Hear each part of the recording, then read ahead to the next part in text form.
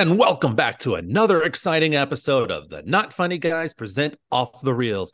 This is episode 51. We are the one and only genuine, bona fide Not Funny Guys podcast. Remember, if it doesn't say Not Funny Guys, then it's not us.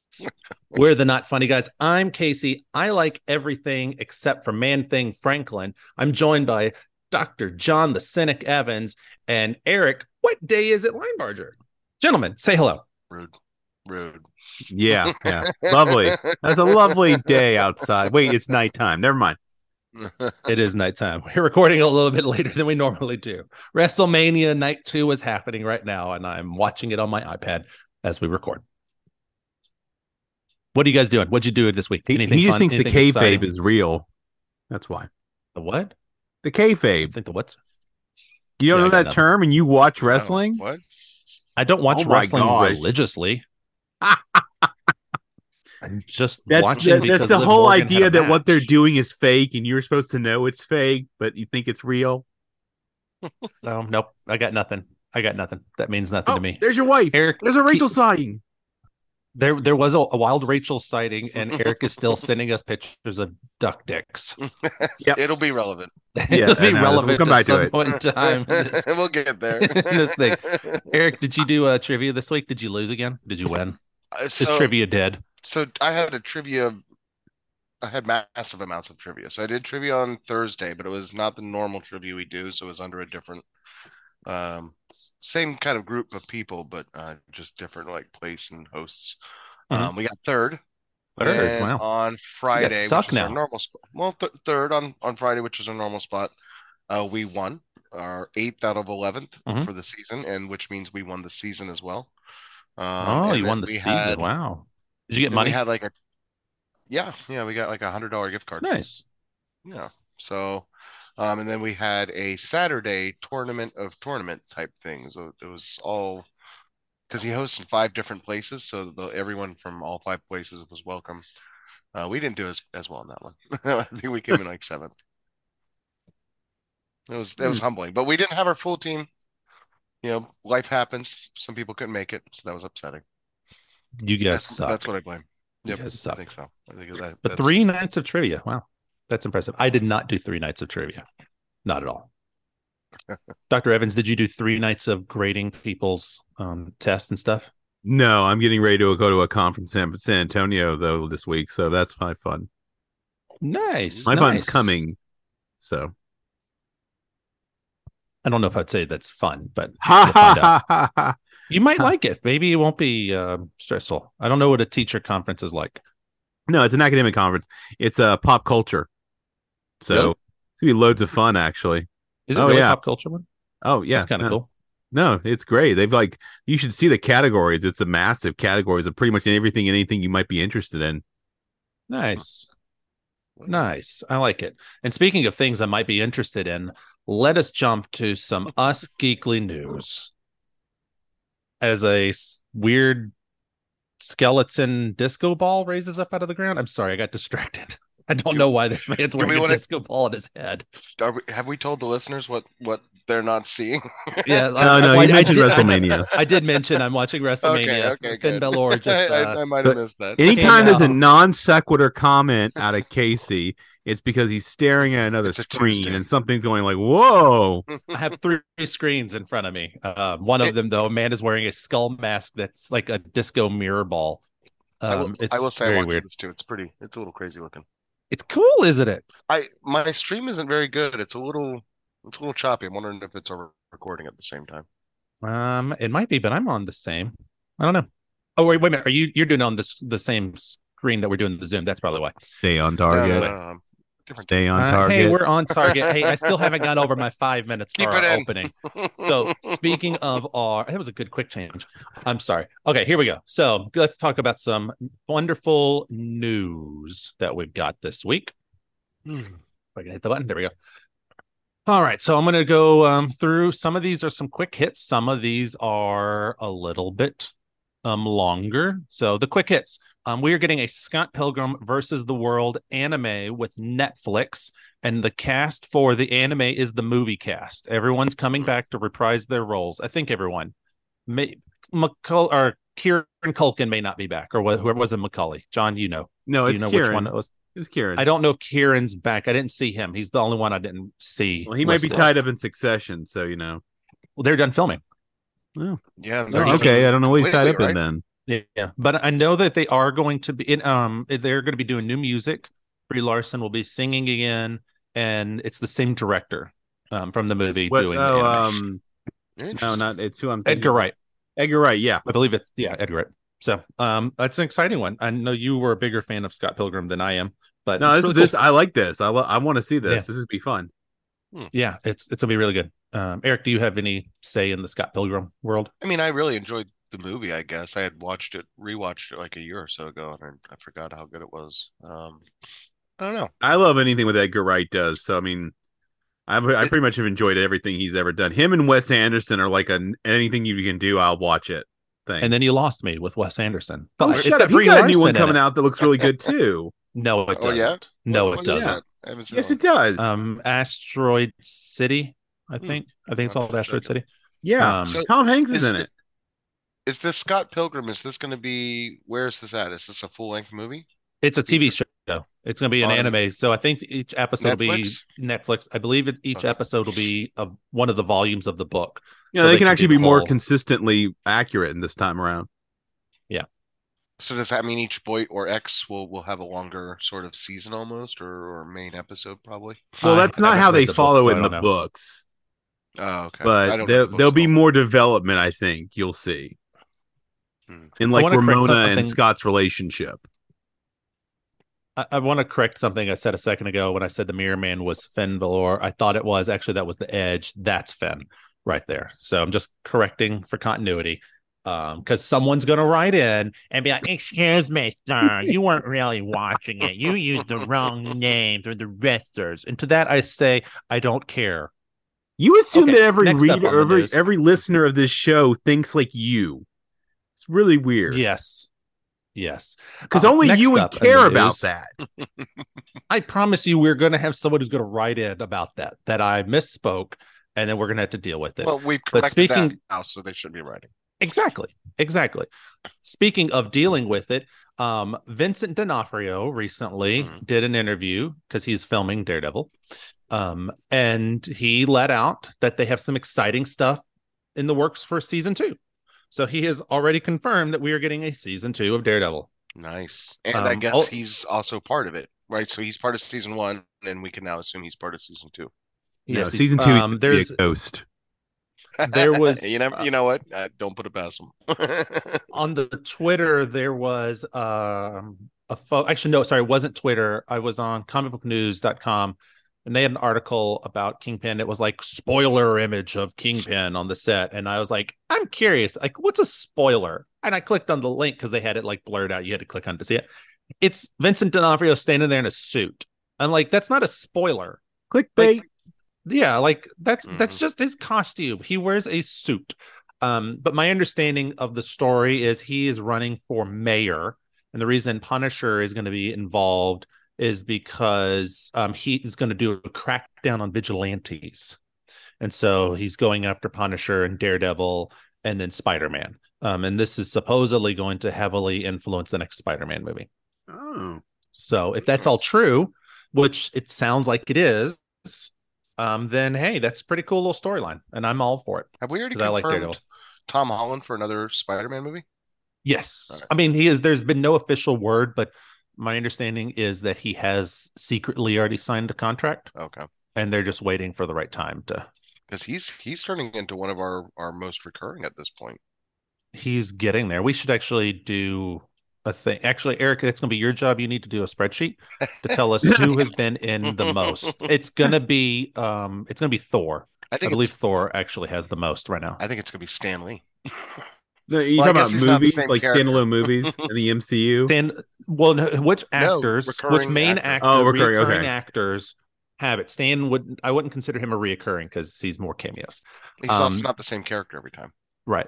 True. Now, speaking of Spider-Man, this is not in the news thing, but I'll throw it out there. Tomorrow we are getting the next trailer for Into the Spider-Verse. No, or Beyond the Across the Spider-Verse. Sorry, Across the Spider-Verse. Part 1, basically, right?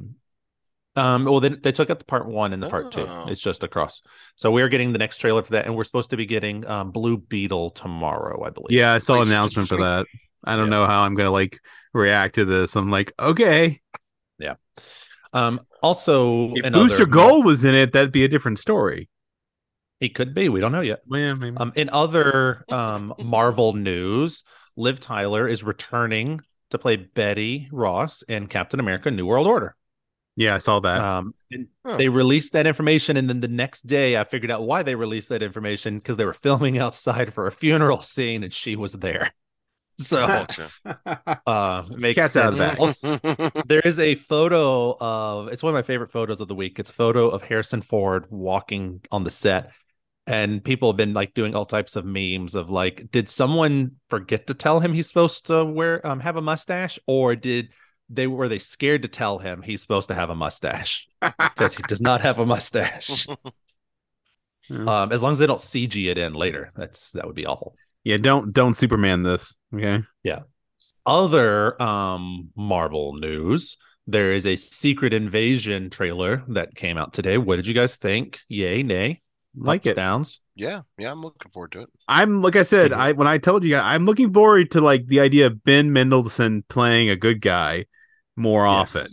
Like I feel like he makes a very good bad guy, but I like to see him get some chances to play a good guy, you know. Yeah. I think this is going to be an interesting movie in general, because it feels like, just the way that they're setting everything up, I feel like they're about to retcon a ton of things. Well, they can. I mean, this is the perfect time for almost. They can recast actors with this and be like, we never saw what Captain America looked like. Right. Well, you have the other idea that this would be the perfect time for the Skrulls to launch such a thing. So I have a theory. I have a theory on this. Just watching this trailer, I literally had the theory while we were watching the trailer a few minutes ago. I think Val is using the Skrulls to take over. I think this is Val manipulating things to get what she wants, to create the Thunderbolts, to go after the Titans. I forgot what they called them. The Eternals? The Celestials. Celestials, yeah.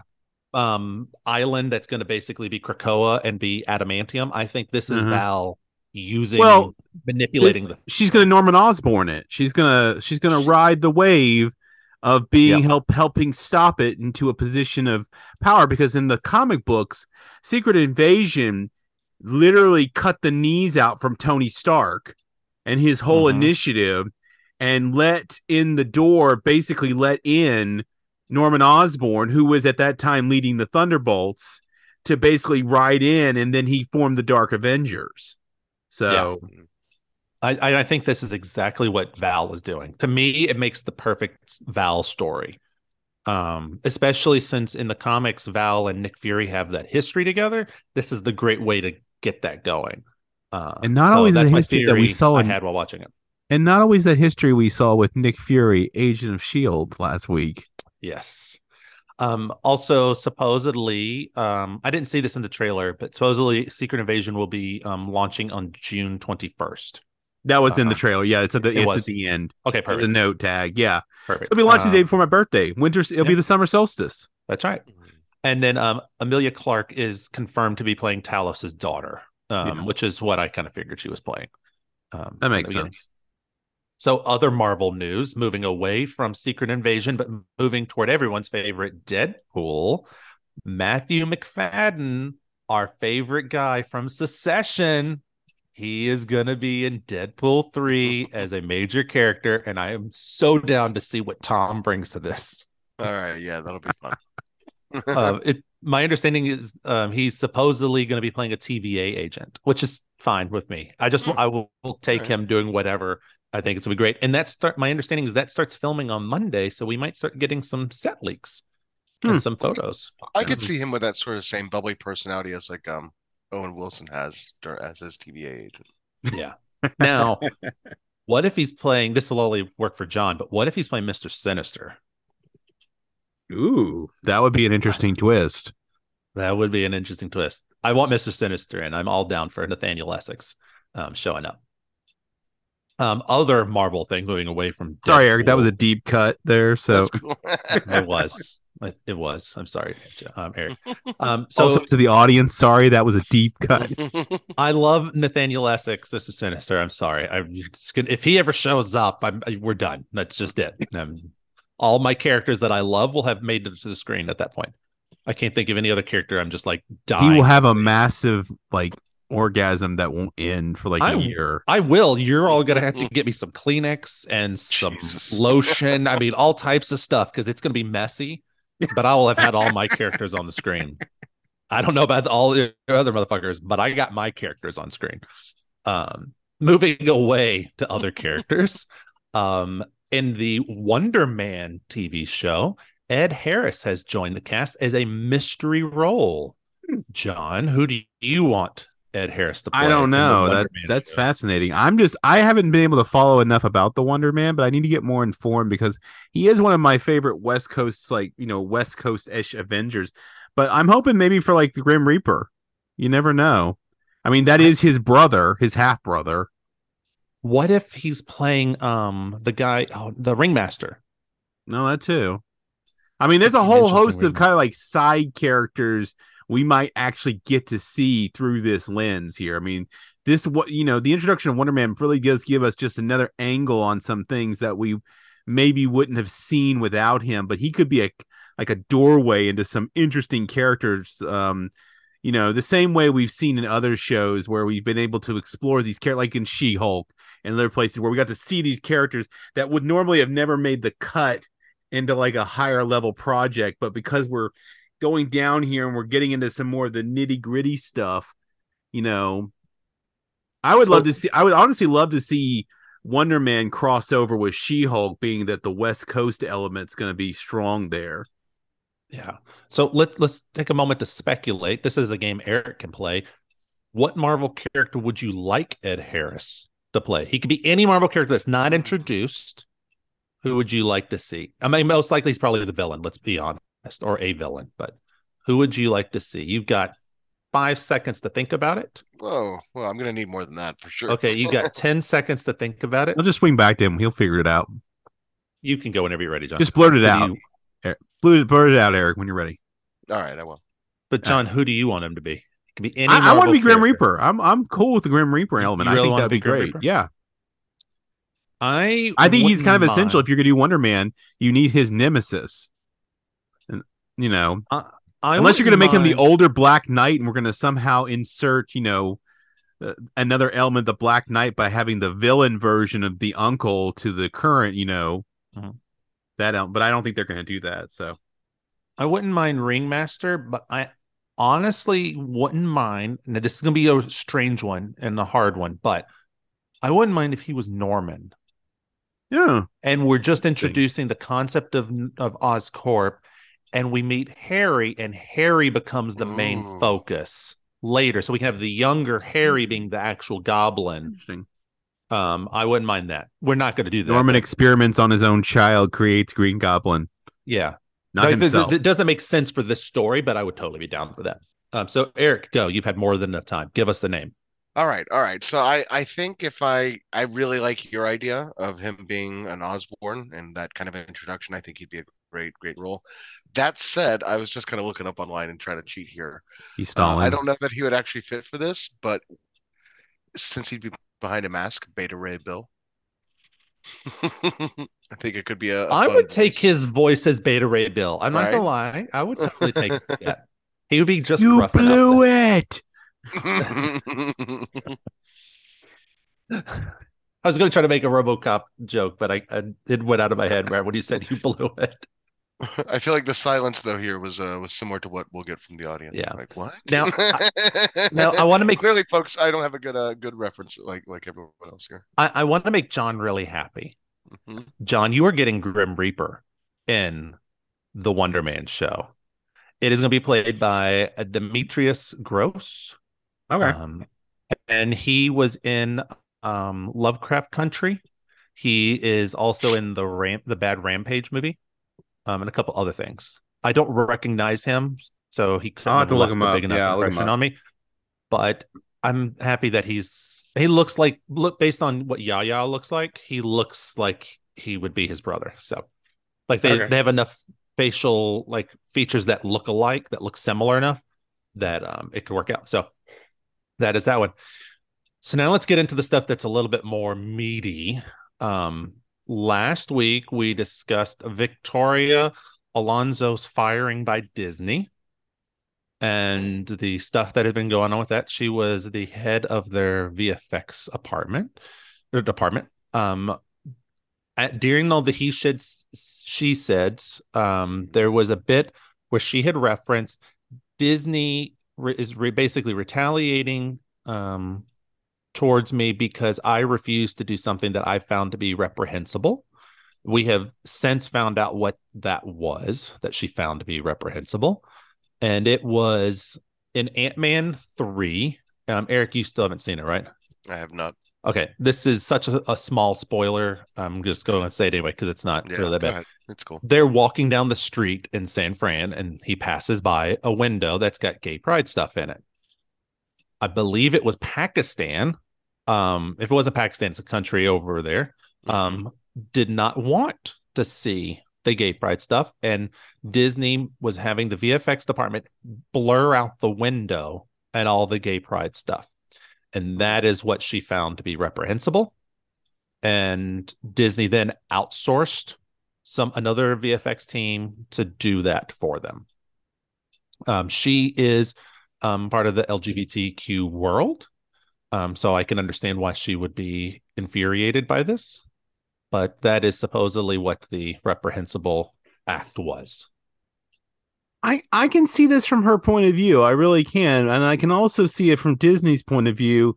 This is a no-win scenario because Disney as a corporation has to make profit and they need to be able to make their things work across every cultural aspect that they can, they can touch upon regardless.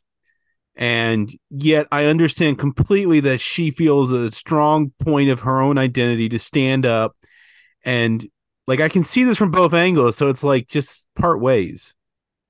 Yeah. I mean, if that's a red line for her, then you should be allowed to walk away. Right. You don't have to participate. You don't have to be a party to this thing, particularly if it strikes against your values. No one says you have to do that. But I don't know. It's just, I feel like that cat's already left. Ship sailed. That cat is gone. We're not going to get this amicable. It's going to just get ugly. Yeah, is how I feel about it now. Yeah, this is totally a Kobayashi Maru situation. Yeah, you're right. It's a no-win situation. It really is. Because like I said, I can see both sides completely here. I can literally clearly see that she has every right to not want to do that, the same way that they say that a baker has the right to not bake a cake for an LGBTQ wedding. You're right. Technically, he does.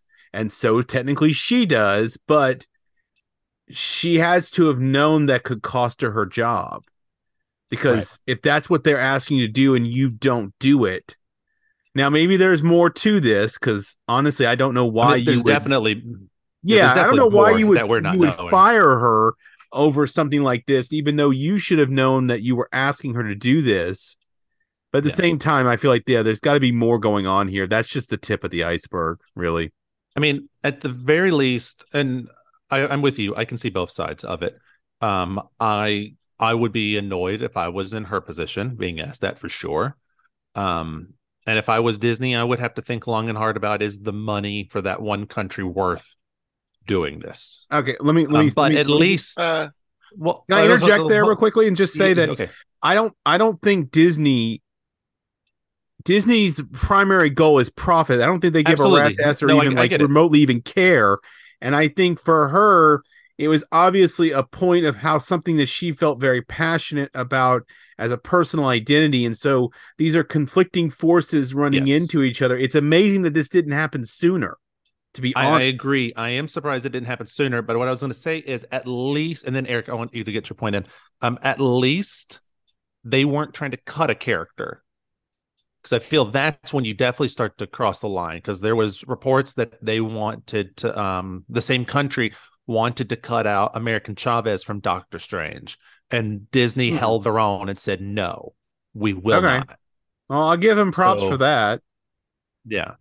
It could have been that type of situation. In that situation, I would agree with anyone who wanted to walk away from Disney at that point who worked for them, who was on the creative side. But that's not the situation here. So just wanted to throw that out. Eric, what were you going to say? I'm sorry, I'd cut you off a second. No, I don't. So I don't know that I know the full story, right? Obviously, I don't think any of us know the full story. Yeah, none of us know the full story. This is just, we've just learned that there was a statement. Right. I don't know if she put it out or her lawyers put it out that had mentioned what the reprehensible act was. So we don't know enough.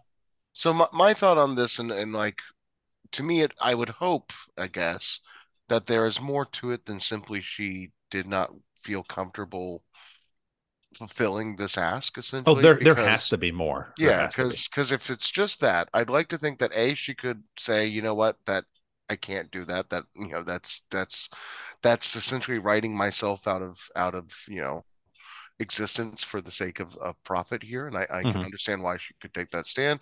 I'd like to think that Disney would and Marvel would have the smarts to go, okay, that's your stance. We're still going to do it, but you're welcome to abstain.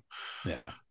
And not punish her for that, you know. And so if she's truly being punished simply for abstaining from writing her existence out, essentially, then yeah, that's bullshit. Yeah. If it's a matter of other things, and this kind of seems like it is the straw that broke the camel's back, then that's probably a different story at that point. Well, from her point of view, it's the straw that broke the camel's back. We don't know.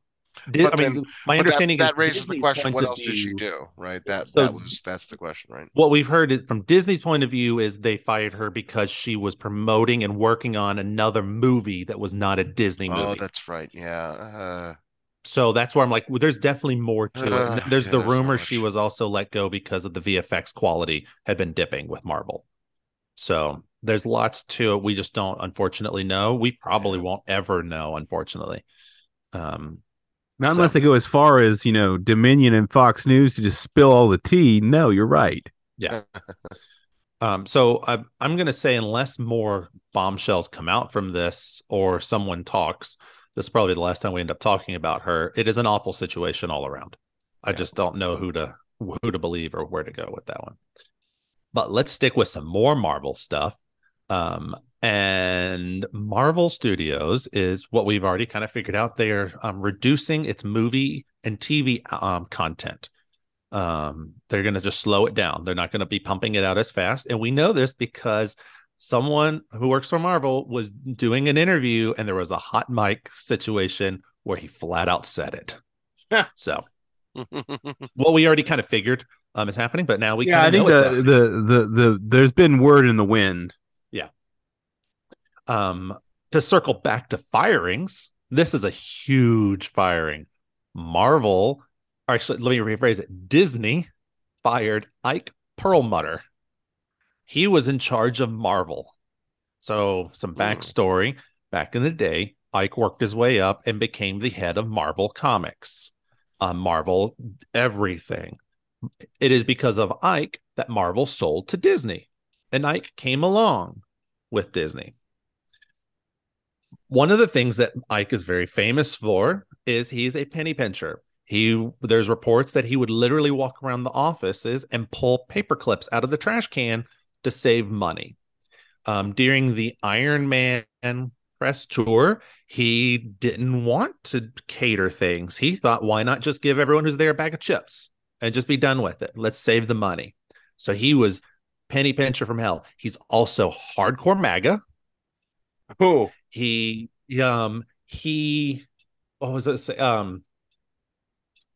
If John will remember this, Eric won't know this. Remember, John, when all of a sudden Marvel started like writing the Fantastic Four and X-Men out, and they were just pushing the whole Inhumans thing? Yeah.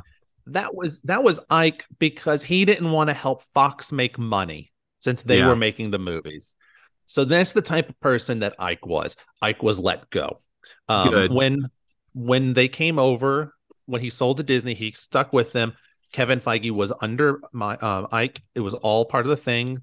Kevin and Mike fought hardcore. Doctor Strange. There was a lot of Ike wanted to save money.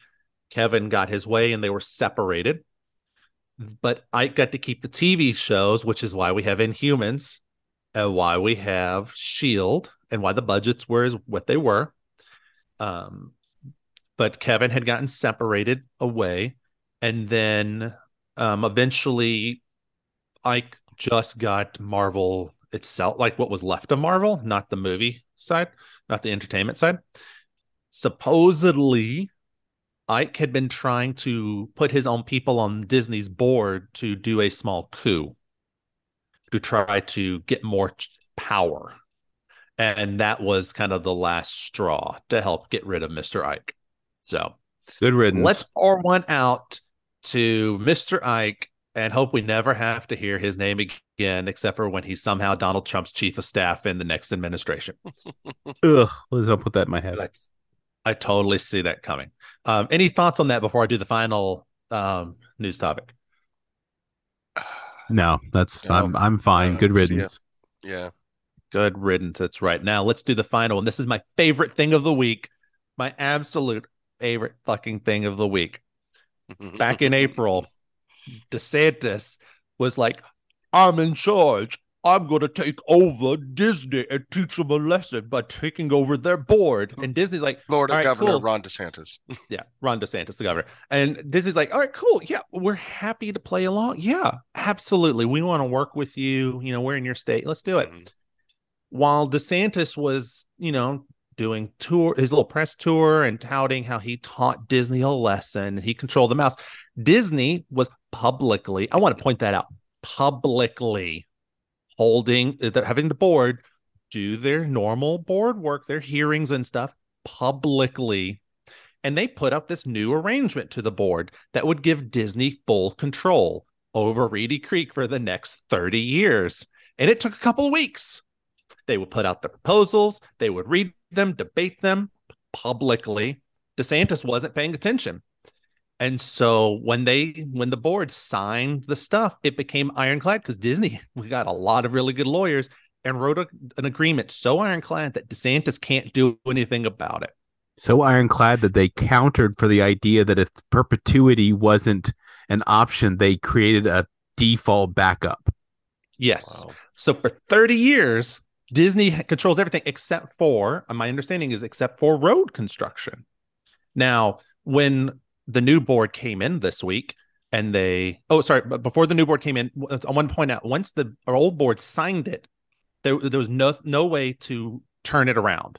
Like the old board signed away their power the second they did it. No one could break it. So the new board came in and they discovered that they had no power anymore. And in said contract, it actually stated that Disney has control over Reedy Creek until until 21 years after the last descendant of King Charles III passes away. And that's part of what's called a royal decree element that they're actually doing. The idea is to counter the initial counter is that this is in perpetuity. But if for some reason perpetuity is not allowable under the law, this is what they're doing. And they specifically cited an old common law tactic, which is what they did here. Yeah. The greatest middle finger I have ever seen in my entire life. It's my favorite news story, and it was related to this to us because it's Disney and Disney owns Marvel, therefore it ties in. Best middle finger ever, and that's how we talk politics here. We just slide it in. Yeah, gentlemen, do you have any words on this beautiful, glorious? Man, fuck you. No, I've been following it. I love it. Yeah, it's not getting enough attention. Sadly, that's the one thing I will say. There's been too much other stuff. I mean, we could go into a whole. I mean, this is not a politics or news podcast. Let's keep it. But this was a glorious moment, and thank you, Disney. Thank you for being there for us always, and we love you. Was this a Bob Iger move? You think now that he's back? No, because this would have started a while back when DeSantis first started. So this would have in theory been Bob Paycheck. I'm sorry, Chapek. You might have heard me say paycheck. It's Chapek. but Bob Paycheck, who's no longer at the board either.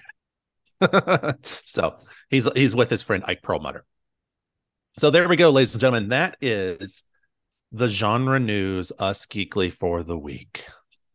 I did not take the time to open up our mailbox, so I apologize if anyone wrote in.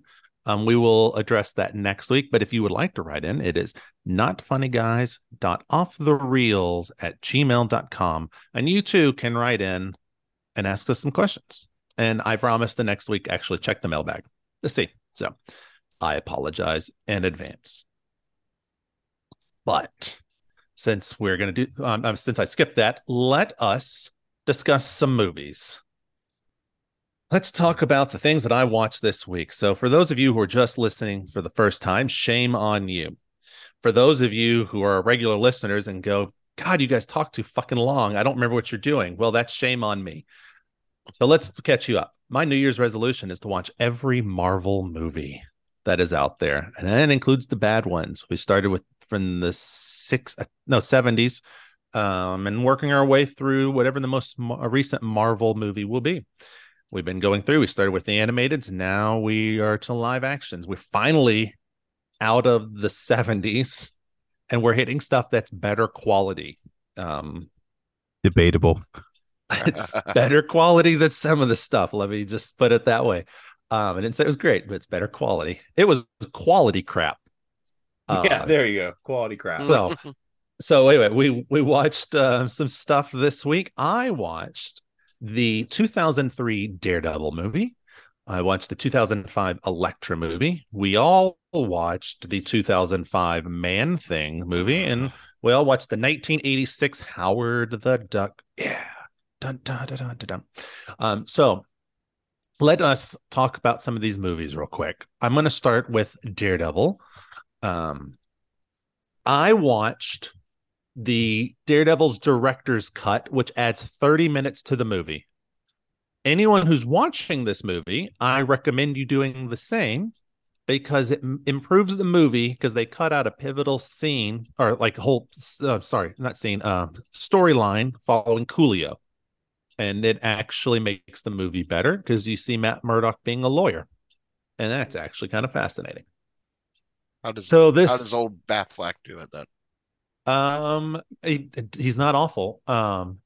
He is not awful at all. Mm-hmm. So this movie was written and directed by a Mr. Mark Steven Johnson. It is heavily influenced by the Kevin Smith, Joe Quesada run with a little bit of the Frank Miller. Gentlemen, this is what the costume looks like in the comics at the same time period. And what we ended up getting was this costume. So the costume actually doesn't look that bad. I'll be honest. It's not the worst thing about this movie. It could have been better, but it's not awful. I also have the composer of Jerome Revel, but I'm not sure what else he has directed. We've got Mr. Ben Affleck as Daredevil. We have Jennifer Garner playing Elektra. So this is Eric. This is what she looked like in this time period. You're not actually sharing your screen. I'm not actually sharing my screen. Are you sure? Not the. Oh, your screen's huge. I have to zoom out. How about this? I'll do that. This will help you. There we go. So this is in the middle. This is what Elektra looked like in the comics at this time period. Okay. This is what she looked like there. So actually, not awful. Bad casting. Yeah, I mean, not bad. Not good casting for her. Fair. Jennifer Garner's not great. So she actually wore I think it looked lime green. Like her contacts were so green, it was very distracting to see. We also have a villain, Bullseye. This is what he looked like in the comics. Here's another Bullseye image. And then we got Mr. Colin Farrell playing Bullseye. Poor guy. He must have been having a blast. He actually looks like he's enjoying himself in this movie. This is the first movie that we actually hear his accent. So fun little story there. Really? First time we hear Irish? his Irish accent. Character's not Irish as far as I remember from the comic books, but hey, whatevs. Here's another shot of of him. Like, I get why they didn't do this costume. I do understand it. Then we also have playing Phil Urich is our friend Joey Pantalone. We have Alan Pompey playing Karen Page, who is a major character in the Netflix show. We have Jon Favreau playing Foggy Nelson, who that character is also in the Netflix show. And then we have the late, great Michael Clarke Duncan playing the Kingpin himself, wearing this awesome suit. He is amazing. He's by far the best part of this entire movie. He was a good Kingpin. Agreed. He would have been a good Kingpin long term. Yeah. He would have been great. So costumes, like I said, everything looks fine. Daredevil's just a choice. Bullseye is a choice.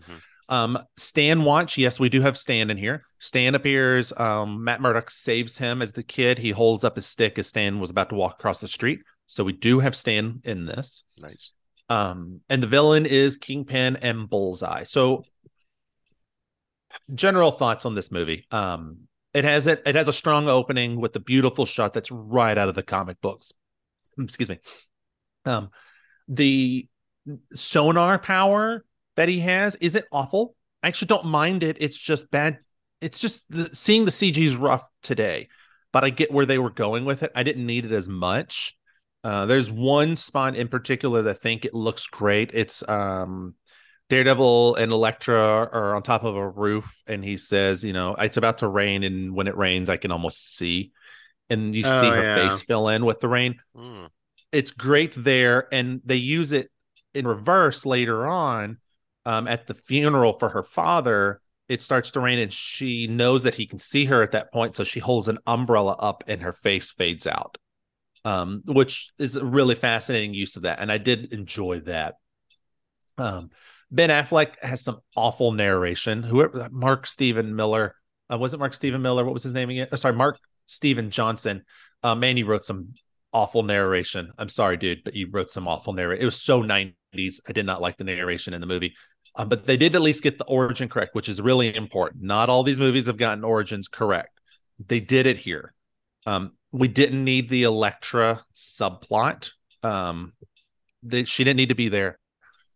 She gets was a spin out. That was on purpose, right? It was on. Well, yes and no. I'll talk about that in a second when I get to Elektra. But they shouldn't have put her in here. Her father was fine to have in here because that storyline makes sense for when Kingpin kills the father. But where this movie loses me is during the whole fight sequence where Bullseye's going after Nicholas Nachios. She's there. She sees it. She sees what's happening. She's in the car. Bullseye and Daredevil are fighting. Daredevil throws his baton. Bullseye catches it. Bullseye throws it at Nicholas Nachios.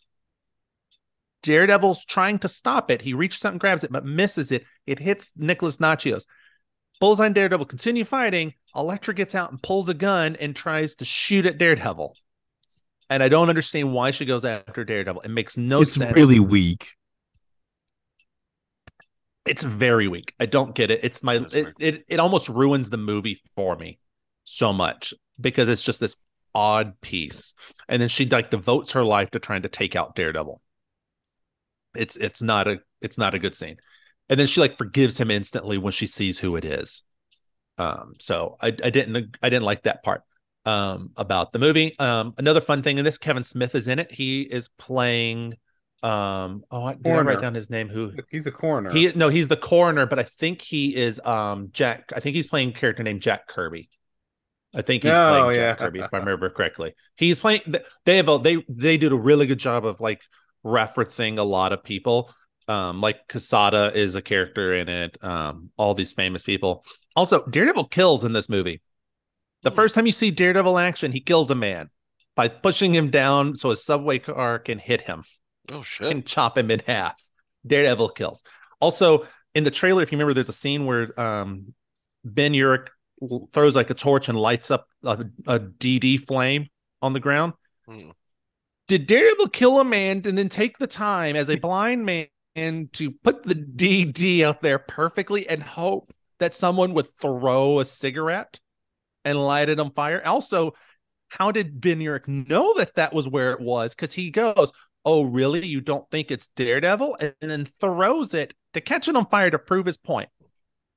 The bad writing is what that is. Yes. Bad writing. Bad writing. The CG at the fight scenes is awful. You can tell it's CG people. Yes. But Kingpin is awesome. I just want to say that I love Kingpin. Kingpin was great in this. So should you watch this movie? Do you like Daredevil? Go watch the Netflix show. You like Ben Affleck? Do you want to? You like Ben Affleck? Watch anything else. Hell, watch Jersey Girl. Oh, wait, George Carlin's in that one, so at least there's Yeah. If you like Kevin Smith, mid-tier. Watch anything else. Yeah, this movie's so mid-tier. Eric, here's another picture of Elektra. Why couldn't we have gotten this outfit? It's so mid-tier. It's so mid-tier. It's forgettable. Yes, there's some things that I can find fun about it. Will I watch it again? Probably. I like Michael Clarke Duncan. Man, is this... He's really the one thing keeping that alive. He is. And when this came out, we were so hopeful. No joke. So hopeful. This is just like Spawn. This is just like when Spawn came out in the late 90s. Spawn holds up better. Spawn holds up better. I kind of like Spawn. Yeah, I enjoyed Spawn. Maybe it's just me. I remember when this came out, being like, this is a good movie. Enjoying it. I didn't realize what good Marvel movie could be yet. And so I'm just like, this we were just happy to have it at that point. Yeah. We really were. We were really lowering our expectations. Yeah. When I was reading up on this, one thing that affected the movie, Ben hated working on this. He was excited to work on it at first, but then he hated the outfit. He hated the reviews and stuff he got. He didn't want to do a sequel. And it was just a miserable experience. So much so he vowed never to do another superhero movie again. Liar. Wow. Yeah. So money does bring you back to things, but he recently did an interview where he really trashed doing. Well, he didn't trash Batman. He didn't, but he definitely said I shouldn't have done it. Basically, yeah. I wanted to. In hindsight, I learned not to. But he met his wife in this. His ex-wife. His ex-wife. This is where they met. All right. This is where they met. So. It's got this picture has my favorite building in New York. Actually, my favorite building in general. I love the Chrysler Building. Chrysler, okay.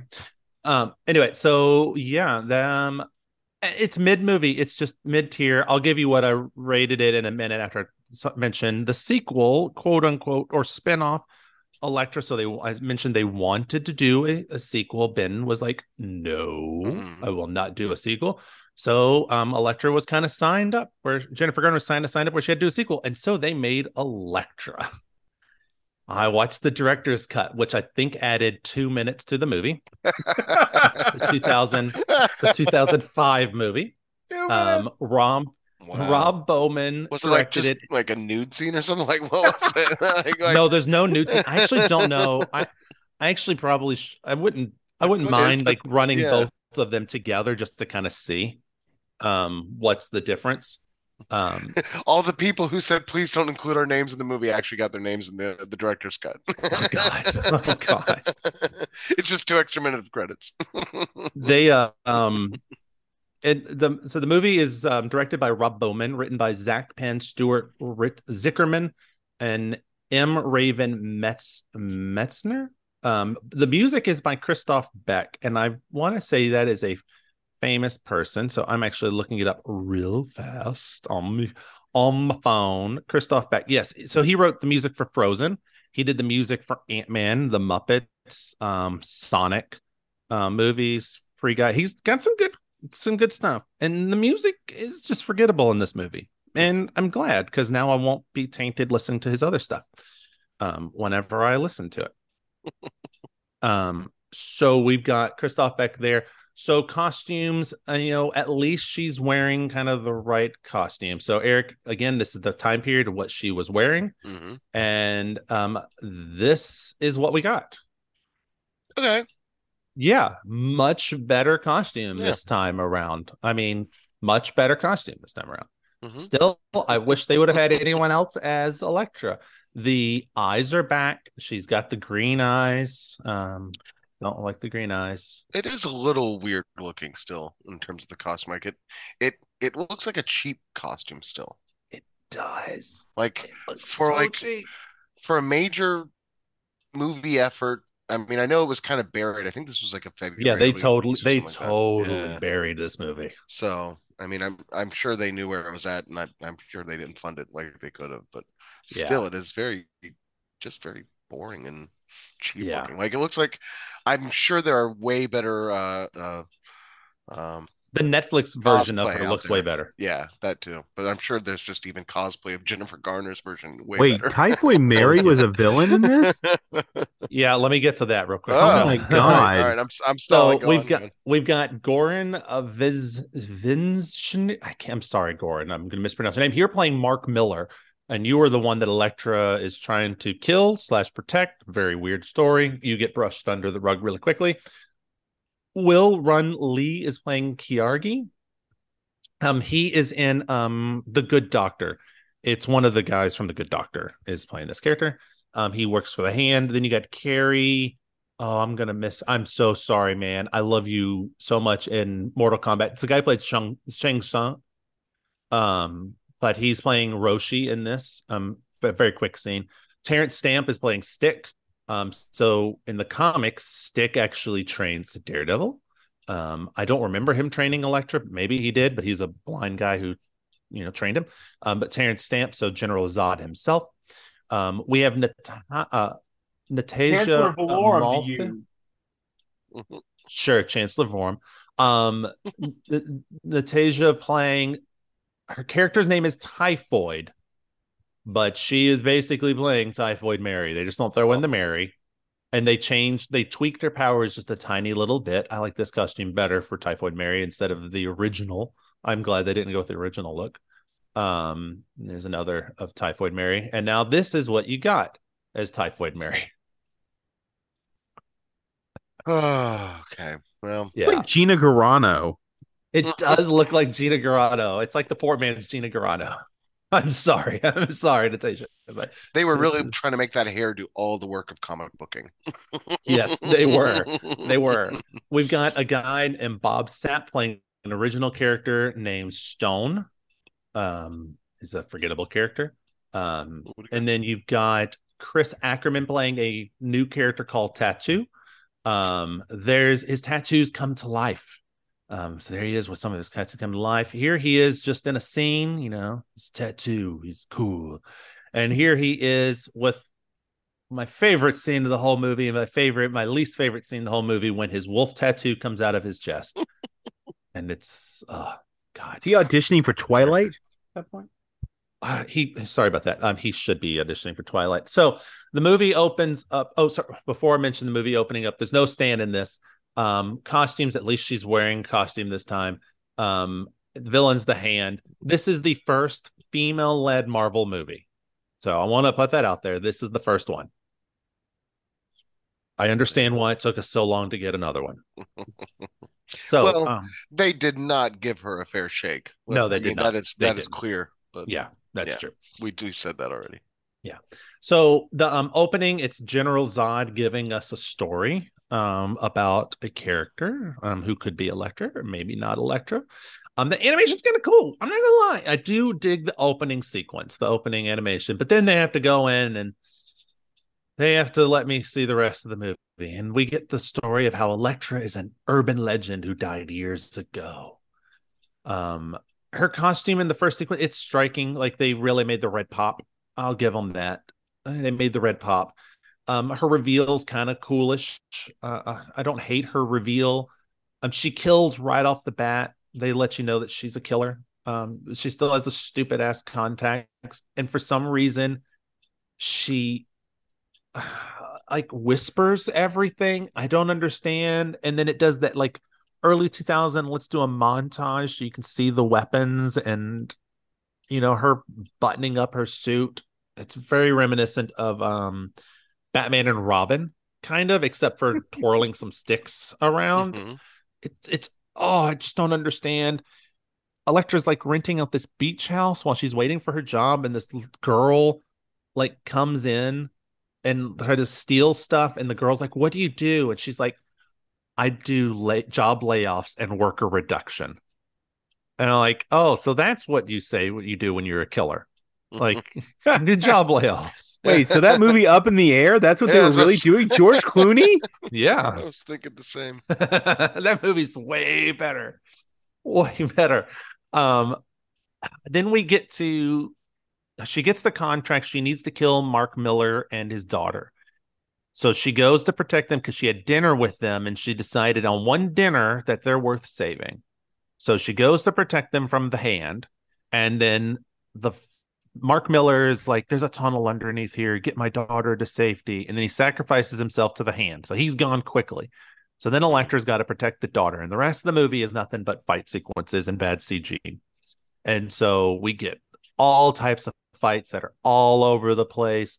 Tattoo starts using his powers, and his powers are kind of cool, but it looks odd and thing. Typhoid is wasted. Like at the end of the movie, Elektra, I mean, she kills everyone, and we're down to Elektra's left over with the little girl, and Elektra's like, "I'm sorry about your dad. I gotta go," and then leaves the girl like as an orphan. And I'm like, what? You're on your own, kid. Like, what is going? Like, I didn't oh God, this movie's so odd, and it's just bad. I couldn't recommend this to you if I tried. Like, I don't recommend you watch this movie. I don't recommend anyone watch this movie. I don't want to watch this movie ever again.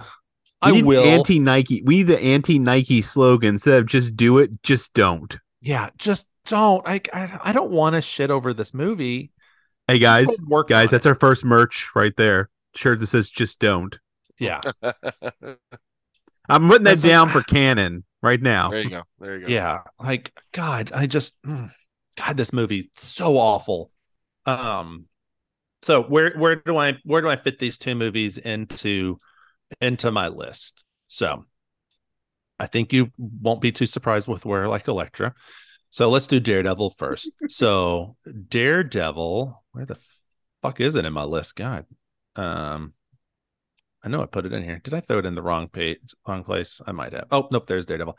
Daredevil, I gave 2.5 stars, and it is number 9 on my list. Now keep in mind, we haven't watched MCU movies yet. We haven't hit X-Men or Spider-Man. It's number 9. It's not saying much. It's below Generation X and above the Captain America movie from the 90s. That's where that is. Now, Elektra, where did I put it on this list? Because I'm not seeing it on my list. Oh, there it is. It was so bad. Elektra, I rated 1.5 star. It is number 27 on my list. It is below Doctor Strange. It is below Marvel Rising Secret Warriors. It is directly above Bride of the Incredible Hulk. I did not like this movie. There are worse things, yes. Mostly because at least this one has some fight sequences that can kind of be interesting. But, God, I do not like this movie. I don't want to watch it again, and I know I will in like 5 years. And speaking of that, I got one of those Facebook messages, or no, like the memories yesterday. My memory from 5 years ago yesterday was me doing the Marvel marathon, and I had posted about the Doctor Strange movie. So it's been 5 years since I have done this marathon. Wow. So, that is from the before times. From the before times. That's how I'm going to refer to everything pre-2020 from now on. Before times. Yes. So I'm going to make an executive decision. We're going to talk about one of the movies we've all watched, and then we will do our library and bathroom break. Okay. I will let you two pick which movie do you want to do first. I say we do Man-Thing since that was the punishment. Okay. Concur. Okay. I concur. It's also first in my notes because it's the one I watched first too. So let me give a tiny bit about Man-Thing, and then we will start discussing. So Man-Thing. Can I do a? You mean a rip off of Swamp Thing? Yeah, do a callback. I want to do a quick 2-minute callback. This goes back to Ed Harris being in Wonder Man, right? So I've been racking my brain. trying to figure out who could he be, right? As we try to figure this, and I came if up you with if you say Man Thing, I will drive. No. I came up with some suggestions because I've been going through Marvel, and I want your takes on some suggestions. All right, this will be a good break before a palate cleanser, a little palate cleanser, if you will. I'll try to keep it brief, 3 minutes or less. Keep me honest. Okay, but I want to spark a little conversation with us too to see where you guys go and see if I'm too off base here. 3 minutes, go. All right, so I've got 4 options that I think I'm going to go in order of least likely to what I kind of want to be the case and where we may be going in the MCU. So the first option, it's Ed Harris, right? Could be Death. I don't think we've seen Death just as a character yet. Death in the Marvel universe is a female. Typically. Okay. All right. Well, we'll get rid of Death. So moving on. So George Stacy, that was the other one. Kind of older, could allude to some stuff. I could see it. Stacy, right? So that was one. Now we're getting into kind of the other places. A redo of William Stryker. To kind of welcome in some of the X-Men there. So that could see be, that. Right? So that's that. Mm-hmm. And then finally the one that I thought could be an interesting one. This is where I may be sparking some suggestions. Real quick before you mention this last one, there was a rumor I didn't mention because it's a high up rumor and I don't know exactly if I trust it or not. There is a rumor that we will see 2 X-Men characters in Captain America will be introduced. Anyway, is he in New World Order or is he in Wonder Man? He's in Wonder Man. Okay. Wonder Man. So then the other one that came up, and that I feel like just kind of looking at the image of the character that I have in front of me at least, Nathaniel Richards. What about that? Like the father of Reed Richards, who then I think goes missing. You could do that. That could be interesting. And I'm just thinking they're trying to build out both of those kind of worlds. So the MCU and obviously the Fantastic Four both come in mind. I'll allow it. He could be a cool Doom, but those are all things. So that was my little side note. He could be a cool Doom. If he was a little younger, he would be an awesome Doom. He'd be a fantastic Doom. Okay. As we move into Man Thing, I want to set the tone for us. I want to mention the things about Man Thing. Go ahead. Okay. So Man Thing, I'll be brief. 2005. It is available digitally. It was a Lionsgate movie. Oh, the other 2 were Fox. So this is a Lionsgate movie. It is based on a comic. It is an origin story. Brett Leonard directed it. Hans Rodenoff wrote it, and Roger Mason composed it. We've got Jack Thompson as Schist. I think that's how you pronounce his name. Matthew Leneve as Kyle.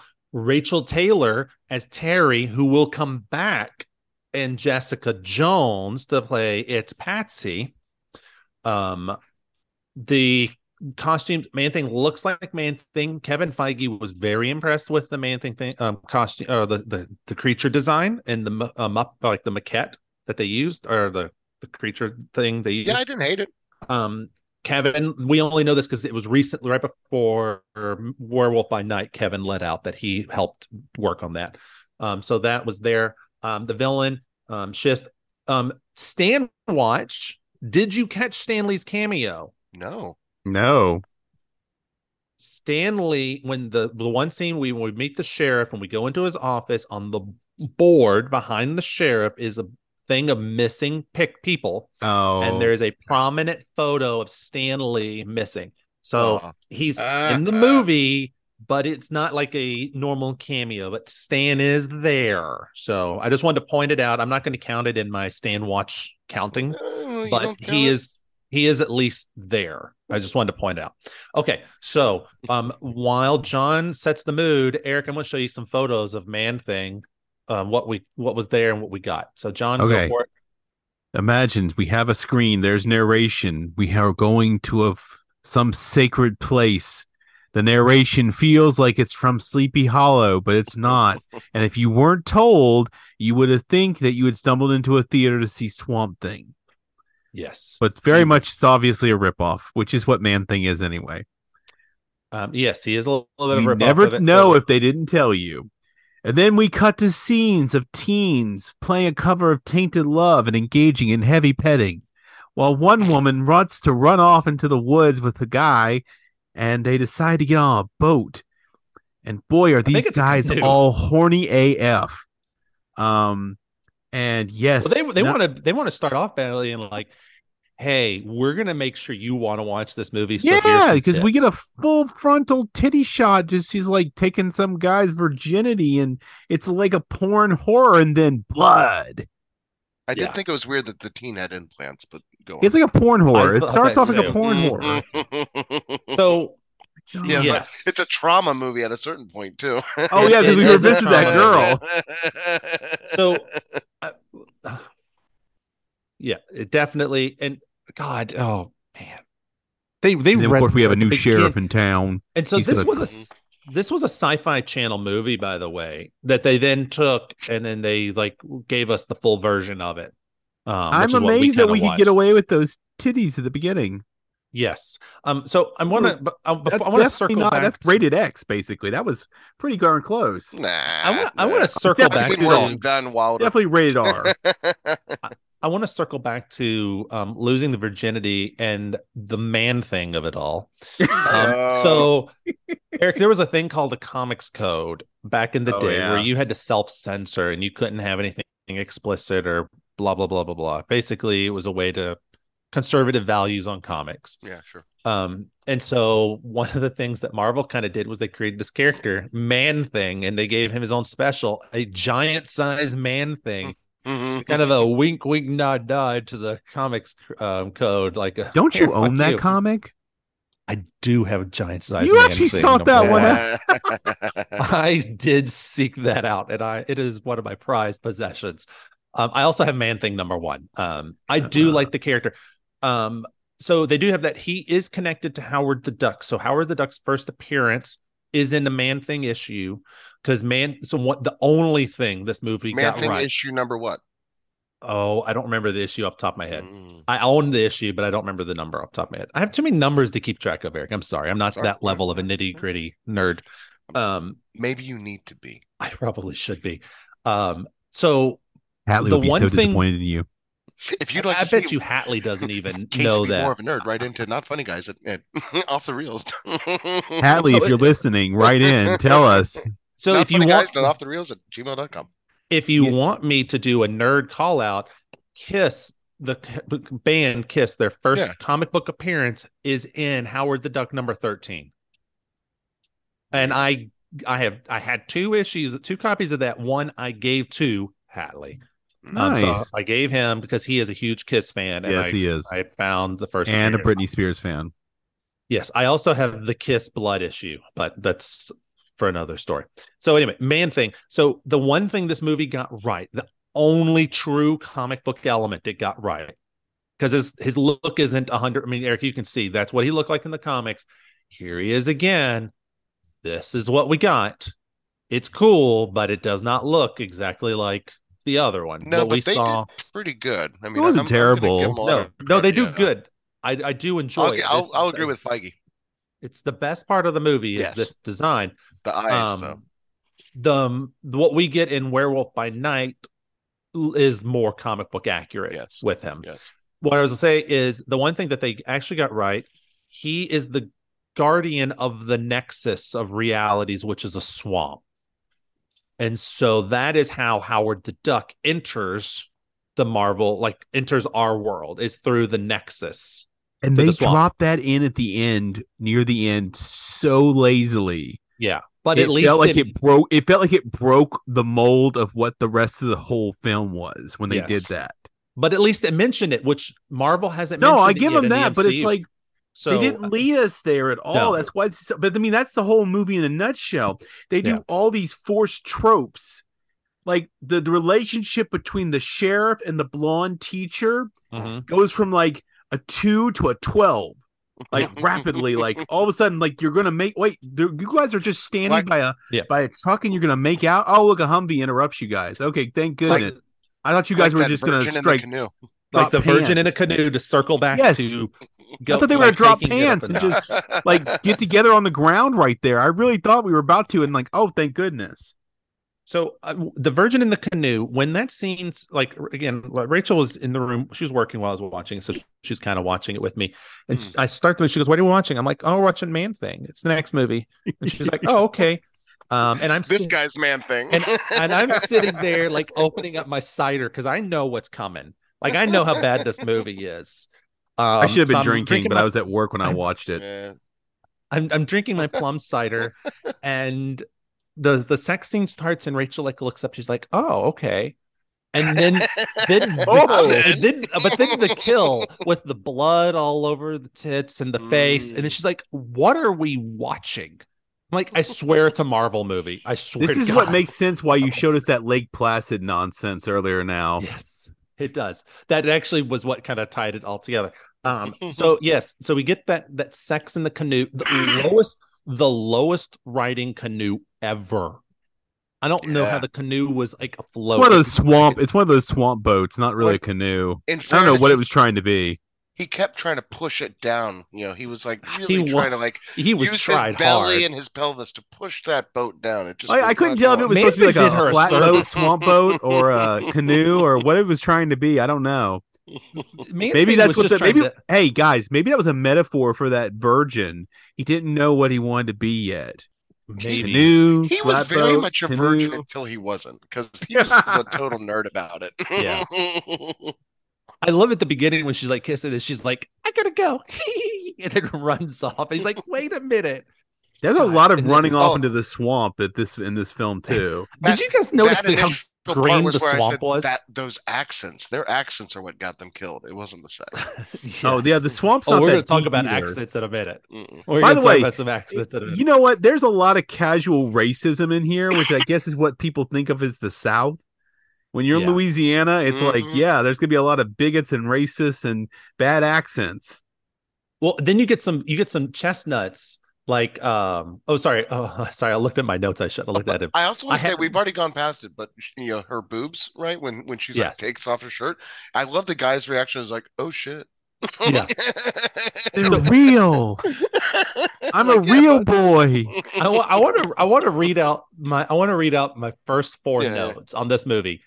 I wrote tease, those accents, titties, sex on a really low canoe. You should write a poem, Casey. You turn your notes into a poem. That's my first four notes about this. You know what? You know what? Let's go check the syllables. I think you could do a haiku.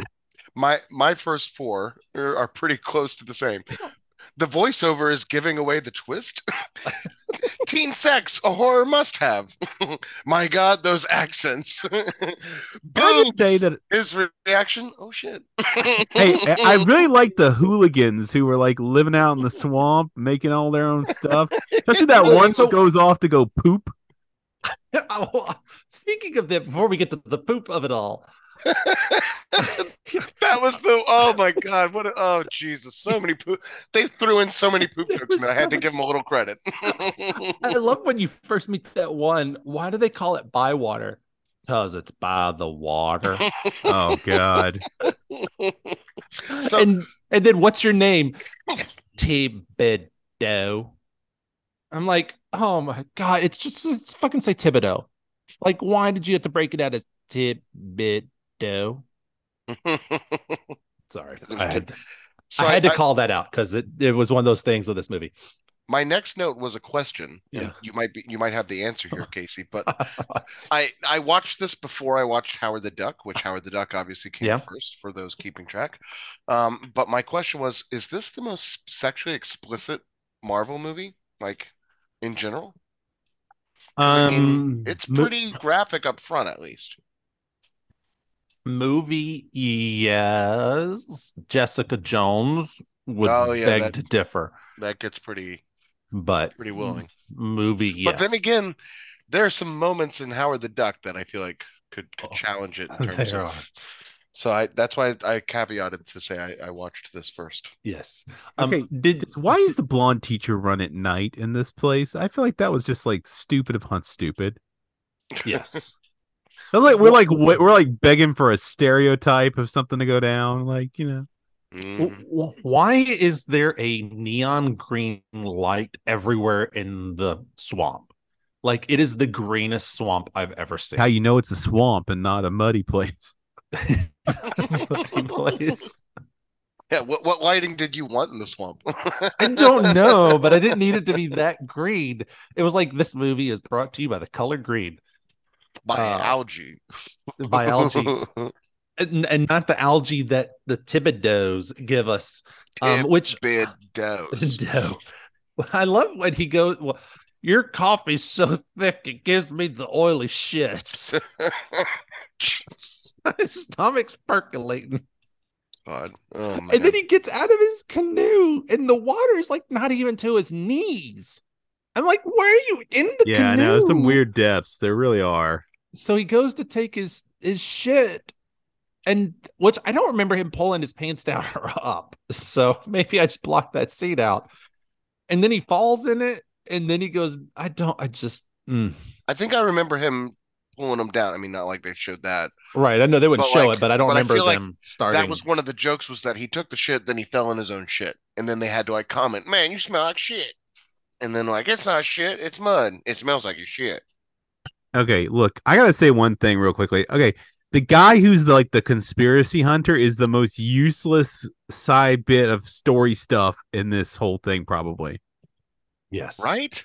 Like, what are you here for? Really a fucking creep about Wait, it all, too. actually, him and that Native American guy, Pete, I feel like were completely useless. Yes. Except when Pete gets himself killed. No, Pete has a point. Yeah, but if you cut, I get it. He's also there to be a trope. No, his point for the movie is exposition. Fair enough. That's it. That is all he is good for in this movie. Is exposition. That to be a trope. Yeah. If you cut out everything unnecessary from this movie, you only get the sex at the beginning. Yes. Yes. Let's be honest. So what did we think of what do we think of the kills? I actually kind of thought the kills were living up to their monster movie worthiness for a little while. Like I said, there were some times that were a little trauma-y. I think the reaction to the kills were pretty bad. Yeah. That was the issue, was that people would just fucking get smashed by branches and people were like, oh my God, crazy. Yeah. Look at all these holes in this body. He's got a oh, gators, right? We're covering up with the gators. You know? Fucking gators. Constant with the damn gators. Okay, what about his reveal? When we finally see him, what do we think? How long into the movie was that? I mean, I actually timed it. So you timed it? I know the minute and second, and how many minutes were left in the movie, and how many minutes in we went. The movie's an hour and 36 minutes. I'm going to say his reveal, I don't know the answer, but I'm going to say his reveal is 53 minutes into the movie. John? 47. 73 minutes into the movie. An hour and 13 minutes. There were only 23 minutes left at the moment that we saw full Man-Thing glory. When we saw they went through the whole fucking movie. Like, they alluded to him. We saw some stuff. It was a little creepy, but the time, like, the light was like, here he is, the full costume. That might not be. And 13 minutes. So I don't think that. I think that may have been intentional for two reasons. One, in a horror movie, you kind of wanted, the less you can see the evil you're being hunted by, builds tension, and then probably FX budget. That's my thought, was the latter. That's my thought too. I thought it was like a mutual collaboration of like, okay, we don't have that great of a budget here. Well, it's a horror movie. We can save it. Yeah. And you also at that point had to acknowledge, we don't have anything built around the actual comic of Man-Thing at that point. Yeah. Right? There's no Man-Thing character to explore, right? We've already wasted the movie at that point to get to anything like that. So might as well just hide him and just make him a horror villain. Yeah. Now, when he does, remember how he like touch people and they were like do the weird violent shaky shake with the bad flashies and the burny. I remember the red tunnel vision, things all the time. I hated that. That is part of his power. Is if he touches you, he can like do that. We got to 73 minutes before we saw the full Man-Thing like dangling there with all his tendrils everywhere. Like I said, we saw illusions, plenty of illusions, but an hour and 13 minutes. That's like Batman, because remember, that's like Batman, because remember, Michael Keaton's Batman is only in the movie for like 12 minutes. That was the Joker. He's only got like 12 minutes screen time. That was the first Joker movie. That was the first Joker movie. That was okay. Okay, what were we gonna say, John? My last note about this film: every character is a stock character who's two-dimensional, and I don't give a rat's about any of them.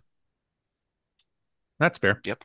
Yeah, I feel like that's how they were written. That is a comment on the writing of that script, that everybody is a stock stereotype character who I give no care about whatsoever. I mean, if I had to find any empathy at all, it's the coroner. It's the guy who's literally not even really there. He might be the one I find any empathy with. It might be him. Everybody else is literally just a draw by numbers character that you put into a story, and it's like, oh, that works. I think it's hilarious too. Like, it was like 50 minutes in when all of a sudden, like, the sheriff just like finally gets overcome or something like that, has to run out of the building, and like the teacher who's been like following the whole time is like, what's going on? You okay? And he's like, they kiss. I'm like, they're trying to squeeze a love story into this now? That was the worst. That was so bad. It was so bad. That was the worst part, Eric. That was the part where I was like, they were outside and I'm like, they're going for the kiss thing. I'm like, are they gonna drop trowel and just have it out right here? Like, I thought they were gonna have sex. They were going to. Yes. I was like, oh my gosh, you guys barely know each other. Yeah. Well, so who is this main actor? Because he was he had no emotion. Like, he was just god awful. He had no emotion. You are correct. At least the girl had him up on IMDb. He doesn't really have much of. I'm pulling him up now. He is in Man Thing. He's in Absentia. You know, when it appears on what he's known for, that's a bad thing. Yeah. He's not really in anything. Who's this, Matthew? Yeah, right? Matthew. So, Eric, final thoughts on the movie. We know John's final thoughts. What are your final thoughts? Oh, man. So I've got questions, obviously, but one of my main questions that came up was, well, first of all, there were a lot of shots in this that prove why cinematographers are important. The other thing was how invested, and this is actually maybe a conversation starter, I don't know, how invested was Marvel in this? Because it felt very hands-off from like the early moments. Like, they were just like, all right, this is going to be something, whatever, you can use our license. Keep in mind, this is Ike Perlmutter's days. Ooh. This is still back in the day when they're selling their stuff to other people and letting them do whatever they want. Yep. Yeah. Right. My final thoughts are, don't watch this movie, but if you do, please drink heavily and partake in anything that you need to survive an hour and a half of awful cinematic glory.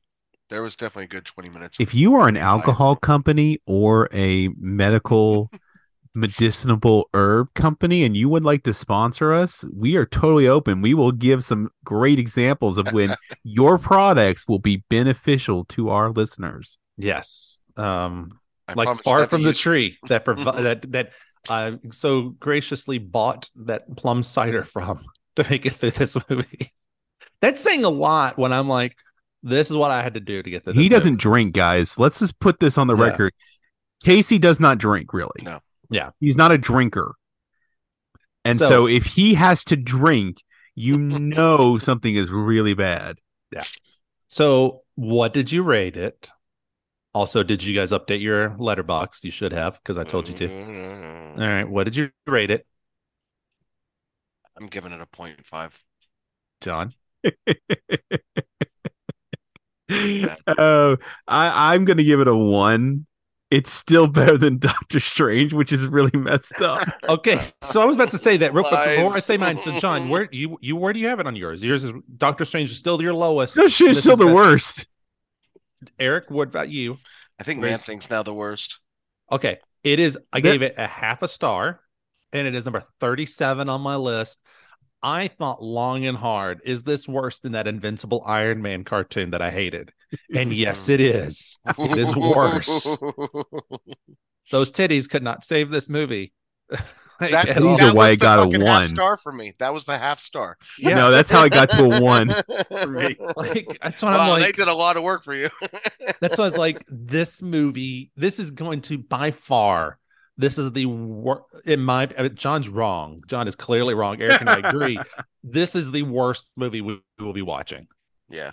I don't know how understand for you how this is better than Doctor Strange. At least Doctor Strange is kind of coherent. The man thing creature, the special effects. That's pretty much what it is. And the fact that, Doctor Strange, they're obviously confusing Stephen Strange with Tony Stark. There are a lot of issues.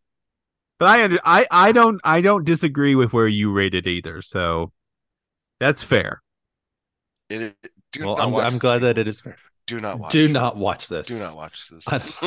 Unless you just... I would say the same thing for Doctor Strange. Don't watch that either. Don't watch this either. Watch them both. Watch them both if you want to appreciate what you have more. If you're like, God, I hated, I don't know, Eternals. Go watch this and then come back to me and tell me that you hate Eternals. Yeah, this is a good point. This is teaching me why I should be happy with what I'm getting now. Yeah, be happy with what you're getting. There's no point in complaining at this point. Yeah. No worth complaining. Stay tuned. We probably will. So, speaking of issues that John just brought up, Eric, can you please tell us briefly about a library? Oh, what an issue. So this one's an allusion to our next film that we'll be talking about, though it's not a spoiler to say that it takes place in Cleveland, Ohio. So, of course, we're heading to Cleveland ourselves to look at the Cleveland Public Library, which first opened as the public school library for the Cleveland Board of Education in 1869. It didn't have a permanent building for the first 56 years. But in 1925, the main library opened and was designed by the Cleveland architecture firm Walker and Weeks. This is actually kind of interesting. The Cleveland Public Library was the first large public library to allow people to select their own books directly from its bookshelves. So that's a kind of little neat fact. I'm sorry. Wait a minute. I'm sorry. I normally don't interrupt you, but I have really. You couldn't get your own books before? John, true? False? Sorry, I zoned out there. What? Wow, thanks, John. I love you too. That is shocking to me. I'm sorry to interrupt you, but that is shocking. Cool. I thought it was pretty neat too. That's why I put it. What did you do in a library before? I think you had to go up to someone and say, I want a book on blank. And they would just bring it to you and then like handcuff you to a table so you couldn't borrow it? Now maybe they chained the books to the shelves. This is probably speaking in like the U.S. because I just kind of make that assumption because I'd like to think that for the history of libraries as we know them, like I think the Library of Alexandria had access for the masses, right? But that's what I thought. But that said, the first large public library maybe system again, I'm assuming America. Because history just seems too big for this to be the case across the board. To people can select their books directly from its bookshelves. Well, all right. I'm very sorry to have interrupted you. Please continue on. No. So this is one of our first times. I think I said last week that Maryland was one of our first outside of the North, though Maryland kind of falls on those borders to be closed Sunday. Cleveland, Ohio, I'm going to say is not the South. So that is truly the first northern state that I found, without any confusion, to be closed on Sundays. So no Sunday visits for you folks.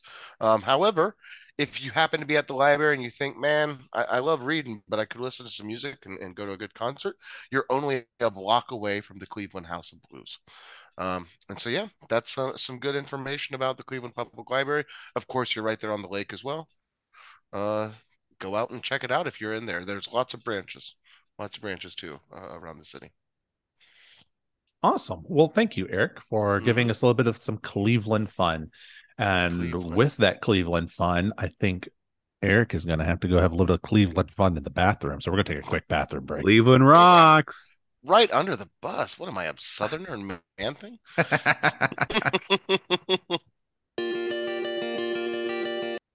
And that's why you don't get in bed. Oh, hey. Hi, everybody. We're back. We were gone to the bathroom for a moment, and I've been watching Cody Rhodes fight Roman Reigns, and I'm really hoping that Cody Rhodes wins. So if you hear me screaming in a minute, oh, motherfucker. God damn it.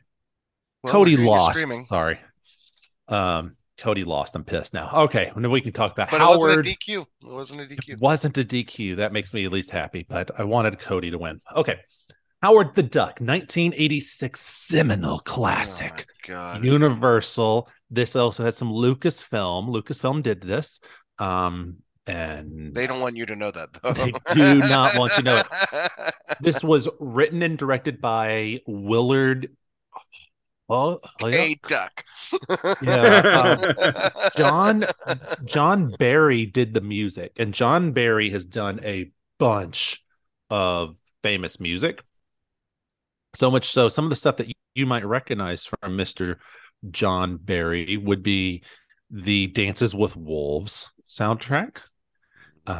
You would from some James Bond music, Last Night in Soho, nice. Katie Keene, like a bunch of stuff. So he did Grand Tour. He did the music for Grand Tour. Nice. So this is we have a good composer at the very least. My first note was about the music actually, and I liked it. My opening note was that the noir music opening, I really enjoyed it, and then I took a trip to the Uncanny Valley, and I stopped liking it. So some of our cast, we got Leah Thompson as Beverly, Jeffrey Jones, the problematic Jeffrey Jones, as Dr. Jennings, Tim Robbins, who I always forget is in this movie, as Phil Blumbert, as the larger-than-life Tim Robbins. Yes, Paul Guilfoyle as Lieutenant Walker, and I don't have the voice of Howard because I couldn't. The IMDb's got like 5 different people listed as Howard, and none of them say who the voice is. But I did learn. No, it's Keel. It's Keel. Did Keel do it? I couldn't find the evidence that Keel actually did it. No, he was the voice. So I will say some interesting little tidbits that I discovered about this. They asked several people to do the voice of this. Robin Williams was actually the voice of it for a small bit. Wow. It was Martin Short was almost the voice, but it was Robin Williams. From what I was reading, he made it about a week into filming. And because of the way they had to do the movie, there was an actor on set reading the lines while they were doing the puppeteering. And Robin found it too difficult to match up the voice to the puppet, and he couldn't improv. And so because of that, he had to step away, and then they got to the voice that we have. So we almost had Robin Williams. It was not Keel or he or whatever I said. I don't know where I pulled that name out of. Chip Zien. Chip Zien. Okay. Chip Zien. That's who I was thinking Broadway was actor, the voice. Okay, that's who I was thinking was the voice, but I couldn't find a confirmation. So I'm glad that she found it. IMDb confirms it. Oh, okay, by the way, Leah Thompson, this happened to take place between Back to the Future 1 and 2. Okay. I did see she did Space Camp apparently as well. I don't know if anybody ever saw that movie. That has come up like several times in my life recently. I have not seen it, but I need to see it apparently because multiple people have now mentioned that. Wow, that's hilarious! I remember that movie too. It's fun. I've never even heard that movie. I don't really. I was in that. I was watching that movie. Guess why? Because of Leah Thompson. Oh, well, there you go. She still owns the guitar. I was reading, and she plays the guitar every now and then. From this movie. I recently saw her directing episodes of Picard, Star Trek Picard, and was in one episode. So she really wants to do Howard the Duck too. She is pushing hardcore to do another Howard the Duck. She wants to fuck that duck. She wants she does. Fuck that duck. Speaking of that duck, he looks like Howard. So Eric, this is what Howard looks like in the comic books. He looks. I mean, there he is again. The opening section of that, though, that kind of noir that we were talking about, gave me a little bit of Duckman vibes. Do you guys remember Duckman? A little, yeah. Oh, yeah. I totally can see that. Yeah, all right. That was a fun cartoon. Jason Alexander was the voice. Yeah, he was great. Yep. So we have no Stan in this, and our villain is the Dark Overlord. And now let's get into the Duckman, Uncanny Valley, and Breeders. And it was just right out of the gate was sucked to Earth. Did I hear correctly that this was Marvel's first full-length film? Yeah, it is. Playboy in a brown bag. It was one of Marvel's first. It was that Playboy Play Duck. Play Duck. Sorry. Play Duck. I'm imposing my humanism on this. I know the titties in the bathtub. Oh my goodness. They're PG, so right? weird. This movie's yes, PG. PG. I said that to like Rachel Okay, multiple times. there's a lot of things in the day that used to make it into PG that would never make it today. I could have been having my child watch this movie, and then I've been like, "Oh God, don't look at the duck tits." Airplane. Like by the way, 2 minutes, like Eric, their explicit Casey. ratings right out the door. Demonetized. Okay, guys, you guys both know Airplane, right? Yeah. Okay, there's a woman in one scene where there's action on the plane, jumping in front, shaking her titties. PG movie. Yeah. Really? Airplane's yes. PG? Yes. I know. That's crazier than this. All right. Well, then if Airplane's PG, then of course this is. Yes. Agreed. So we got some duck tits. With this lets us know this is not your mama's Marvel movie. We've got Breeders Lost Stork. Did anyone else get weird? Like, okay, did their world come up with the same ideas as our world, or did our world come up with the same ideas as their world? I think you're thinking too hard about this right now. Okay, that's part of my Uncanny Valley problem. Was the weird parallels that were like that was part of that added to the whole Uncanny Valley element of like this feels off. Like. Yeah, I know it's designed to make me feel like I'm familiar with it, but at the same time, it makes me incredibly uncomfortable. Yes. But I will say Howard looked great for a 1986 movie. No, I had no problem with the effects. Strangely enough, good. Mostly for 1986 material, this was actually solid. Yeah, and I watched it in 4K. It looks amazing in 4K. The only thing I noticed was you could, when you looked at Howard's palms, you could see the glove. The top of his hands, you couldn't see the glove, but you could see it on the palms. And so that was the first like weird little thing. And then it's like I was like, play duck. Wait, there's duck tits? This isn't a kid's movie. And then he gets sucked through the wall into the scene where the duck woman is fingering herself in the tub while drinking. And I'm like, she didn't care. When he went by, she just went right back. Yeah, and my note literally said this is 3 lines of my notes. Play duck. Wait, duck tits? This isn't a kid's movie. That duck is fingering herself in the tub. This movie's PG? Like those are the 3 lines in a row. Yeah, wow, this is such a strange. I think that was the first 3 notes of everyone and every parent who saw it. Yeah. I looked over to Rachel like way later than this, actually, though this was probably the moment, and said, how many parents do you think walked out with their kids pretty quickly? Yeah. Thinking like, oh, this PG cute. Oh, it's like dinosaurs. Or I don't even know if dinosaurs didn't exist yet. Yeah, but still, like, I mean, it looks like a kid's movie until you know better. Yeah. But then I think that's what hurt it, actually, a lot of it. It kind of thinks it's a kid's movie at times too. Like sometimes it confuses itself. Well, once he gets to Earth, it is a kid's movie again until the scene we're going to talk about a little bit later, and then it goes away from a kid's movie, and then all of a sudden it's a kid's movie again. That's part of what I think hurt this film, is that besides the marketing that we talked about off pod, was the idea that this film doesn't quite know what it wants to be. I think that really hurt it. And I'm going to just say something. When he lands in Cleveland, it cracked me up that it's Cleveland, but I feel like he must have landed in Cleveland as in Biff's timeline from Back to the Future 2. Yes. Because boy, was that place full of one-liners and was a total shithole. Yeah. And like, I remember, like, you get in there, like, and Cleveland's deceptive because we start hearing her singing, and you're like, oh, okay, this is interesting. And then we pan out to the side, and we see this is an awful place.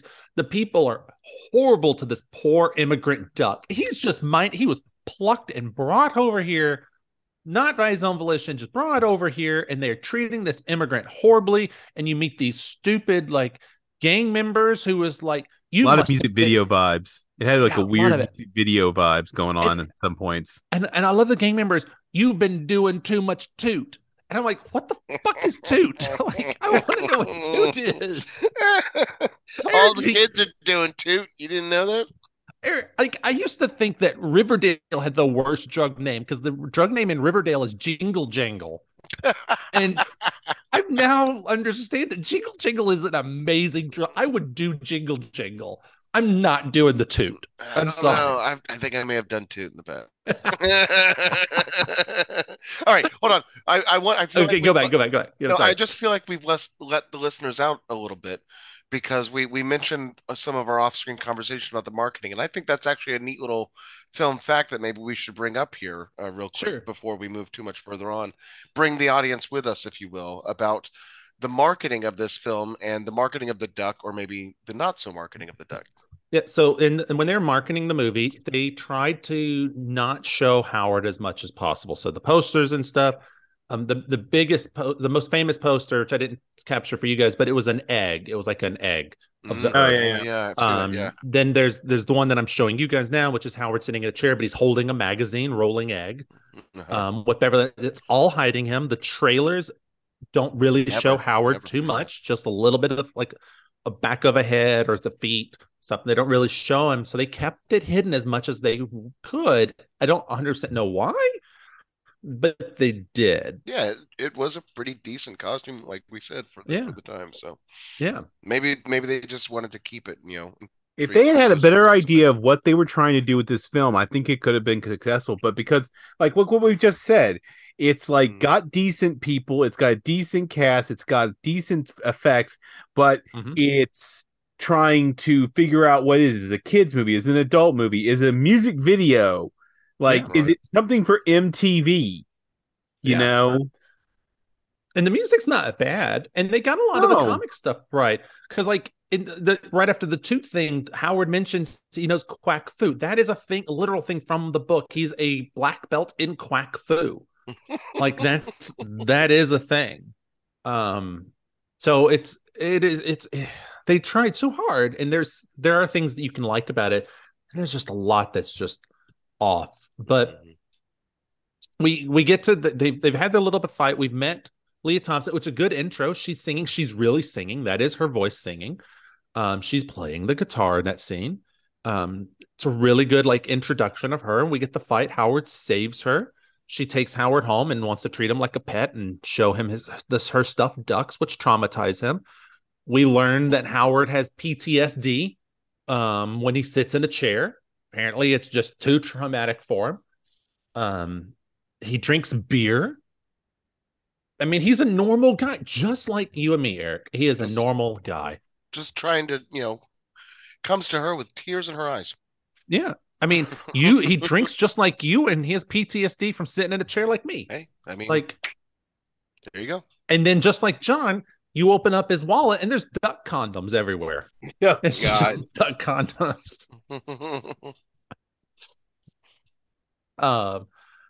So we get to this point. So we're still good, and then it starts to get to where we start to meet the side characters, and this is where the movie starts to, I don't want to say fall apart, but it starts to unravel a tiny little bit, because some of the side characters do not seem very fleshed out to me. Maybe they are to you guys. This is the moment where the movie decides to cram everything in. Yeah. and it truly starts to become like a kid's movie at this point too. Yeah. Because she's dragging him around in a bag. Oh my God. And the people are just like, what's this woman doing dragging around a small child? I was like, how unempathetic is this lady? Well, not just that, but everyone in Cleveland. Yeah. I'm sorry, but later on, can we talk about the fact that there's a Cajun sushi place? There's a Cajun sushi place. Where a lot of the story takes place. Yes. Well, right after when he gets pissed off with her meeting Tim Robbins, I love that he goes to unemployment and I wrote like, wait, right? She thinks he looks like a duck so that he can live off the state, because that's her whole problem. And then this is the height of Reagan era, man. They had to please the masses. but then she gets him a job. Unemployment office got him a job at a hot tub place, a hot tub sex club. At a brothel.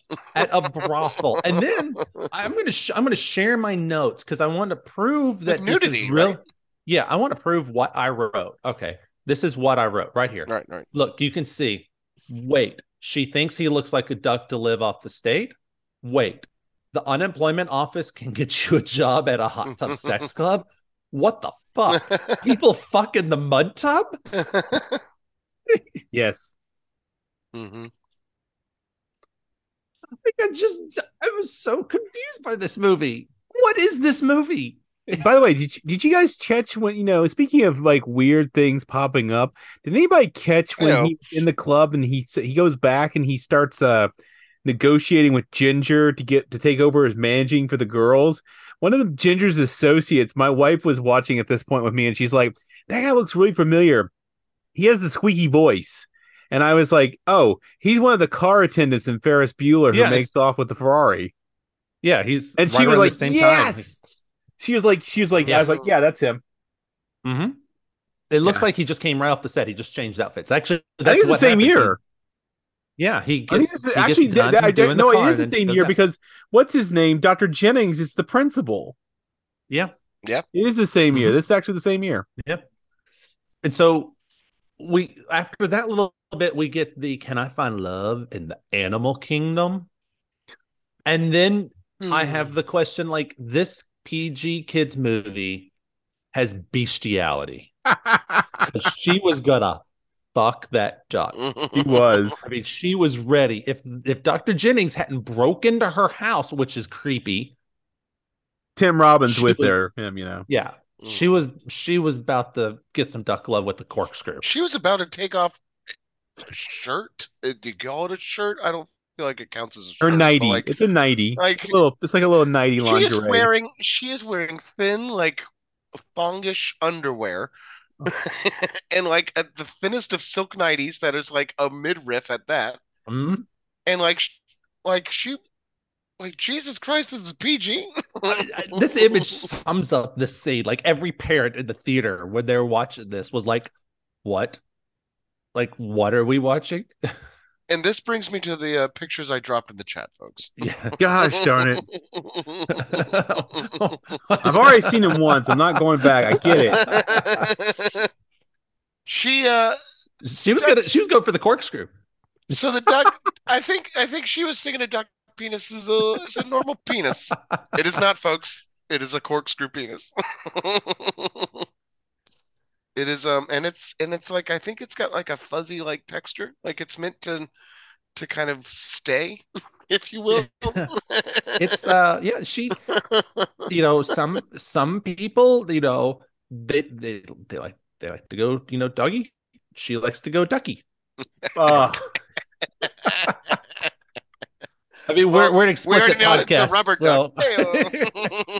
I bet you she's got a couple rubber ducks. Oh, man. Sorry, Mom. And if she doesn't at that point, after this point, she's got some rubber ducks. Don't let her see this film, John. Don't let your mom watch this. No, this is not for your mom.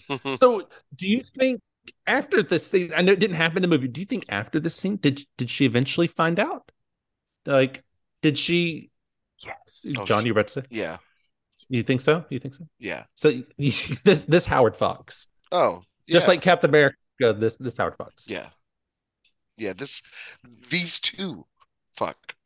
Like a lot. Like, because he stays and then interspecies romance. And she was really fucking excited for him to like be around. I mean, come on. Yeah. All right. Well, wow. Like there was no other sort of love interest to try to like, for her to like kind of be like, oh, actually I like this guy. I didn't see him at first. Tim Robbins is trying. Tim Robbins is trying a whole lot. I don't know what Tim Robbins is doing in this movie. I think Tim Robbins is like, doesn't he hook up with one of the others? I think there's like near the end of the movie, there's like a throwaway thing where it hints that he's like he's interested in one of the other girls. Okay. Well, because he lost out to a duck. Yeah. Well, I think Tim Robbins read this script and was like, all right, I'm all in. And Howard was like, I want to be. There's only one place I haven't escaped to. Space. All right, so let's move past the duck sex. We got to get out of this explicit rating we got. Oh my god, yeah. Okay, so Dr. Jennings kidnaps them. They go to do their thing, to the little experiment, and the evil overlord gets in his body. Something starts to go wrong with him. I didn't hate this part. This is when the movie kind of shines a tiny bit for me, is watching the problematic principal, Dr. Jennings, start to have to play both roles as he's starting to spaz out. To me, it worked. It brought in some humor. Some of his best. Yeah. That's and his I like style, worked out well.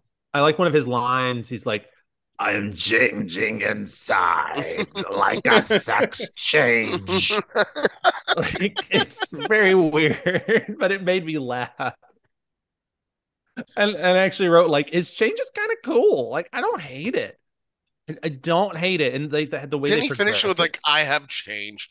I am done with my change. I am done. Dr. Jennings isn't here anymore. And that's all going down at what appears to be an African-American owned Cajun sushi restaurant. Yes. Where they then decide they're going to eat the duck. No, I love when they serve it. Right. It's like, I'll just have the special, 3 specials. And they bring in the eggs. And I'm like, they served Howard eggs. This is amazing. It's a diner Cajun sushi place. That poor waitress. But then, so the fight starts to happen. Dr. Jennings gets up. I actually wrote, he looks like a Ghostbusters ghost. Yes, that's what I'd say. He looks like he was a ghost. And it holds up. That effect looks really good in this movie. In the 4K, it looked really good. But I do love how someone wrote, he must have had the chili. Yeah, I did like that. That was a good line. I was like, there's some good jokes here. There's some really good ones. I wrote I don't know why I wrote this line. Maybe you guys can help me. I wrote, what the fuck is coming at? Oh, there's a Spain. I think it's in the diner. He spits out like the tendril thing.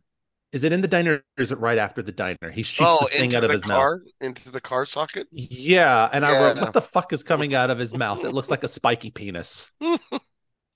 And so and speaking then of that chat, those chat images. It ties back in. And then I wrote, this is right at the time they get to where they're going. I wrote, do you think D'Onofrio used this guy's motivation for Edgar in Men in Black? Oh, I can see it. There's bits of it that I'm like, definitely some of it, yeah. It feels like D'Onofrio was like, I remember this really bad movie. I'm gonna steal some ideas from it, and no one's gonna know because only 5 people watched Howard the Duck. That's pretty funny. That's an interesting thought.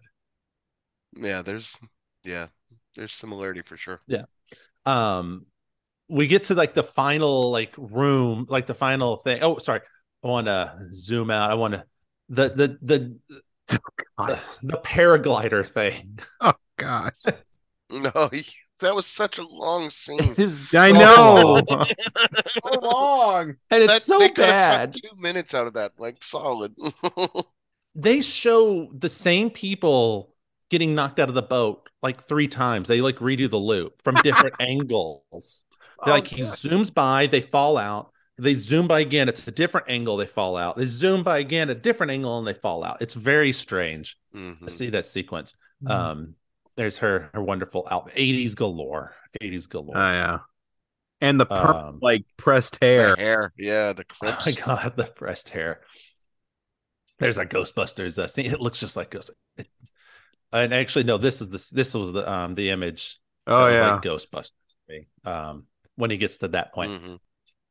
So we get to the thing where he's starting to be taken over. So Eric, this character isn't the same name as the character from the book, and I don't remember what he's called in the book off the top of my head. But it is supposed to be the same character that brings him to Earth. So it is tying in to the book. We get in there. There's the big, there's the big explosion. I don't understand how the humans survive the explosion, because I don't see how anything it survives when the laser goes off. But then we get the big Rancor maquette squid or scorpion creature thing with the penis hand. I mean, tell me that's not that's a dick. It's a slimy corkscrew. It is a corkscrew slimy dick coming out of his All right, Sigmund, keep it together. I didn't make the movie. Someone else did, and this is a kid's movie. I shouldn't be able to make this many penis jokes. But we're interpreting it, and he was a psychoanalyst. Okay, so Sigmund, keep it. All right. So we got a cigar. It's a cigar. I'm telling you. the composite shots look pretty cool. Like, and see in the 4K, it looks way better than I remember it ever looking. I don't remember it looking this good when I've seen it in DVD. So I give them credit. Even tip of the hat. When the claymation monster's at the end, or even when the claymation monster, it looks way worse on the DVD. Like seeing it, it just looks clean for whatever reason in this. So tip of the hat, guys. Tip of the hat. We get the satellite explosion that should have killed everyone. Everyone should have died. I don't know how anyone survives that. So they've survived the laser explosion, and they've survived a satellite falling on top of them. And then we get the song Howard the Duck. So return to our music video vibes. Yeah. So we go ninja. That's what I got. It's like a Ninja Turtles flick. It was a go ninja moment. It was a go ninja moment. And it's a Back to the Future callback too. It feels like when he's playing, because he does like the hopping on one foot while playing the guitar. He just all of a sudden knows how to shred. Like the fuck. Yeah. Well, they do establish that in one of his failed careers in Duck World. Oh, he was a musician. Okay, fair enough. Sorry, they do call. I kept trying to blank out the movie from my mind while it was going. Still. So, this is my Rachel's one of her favorite movies.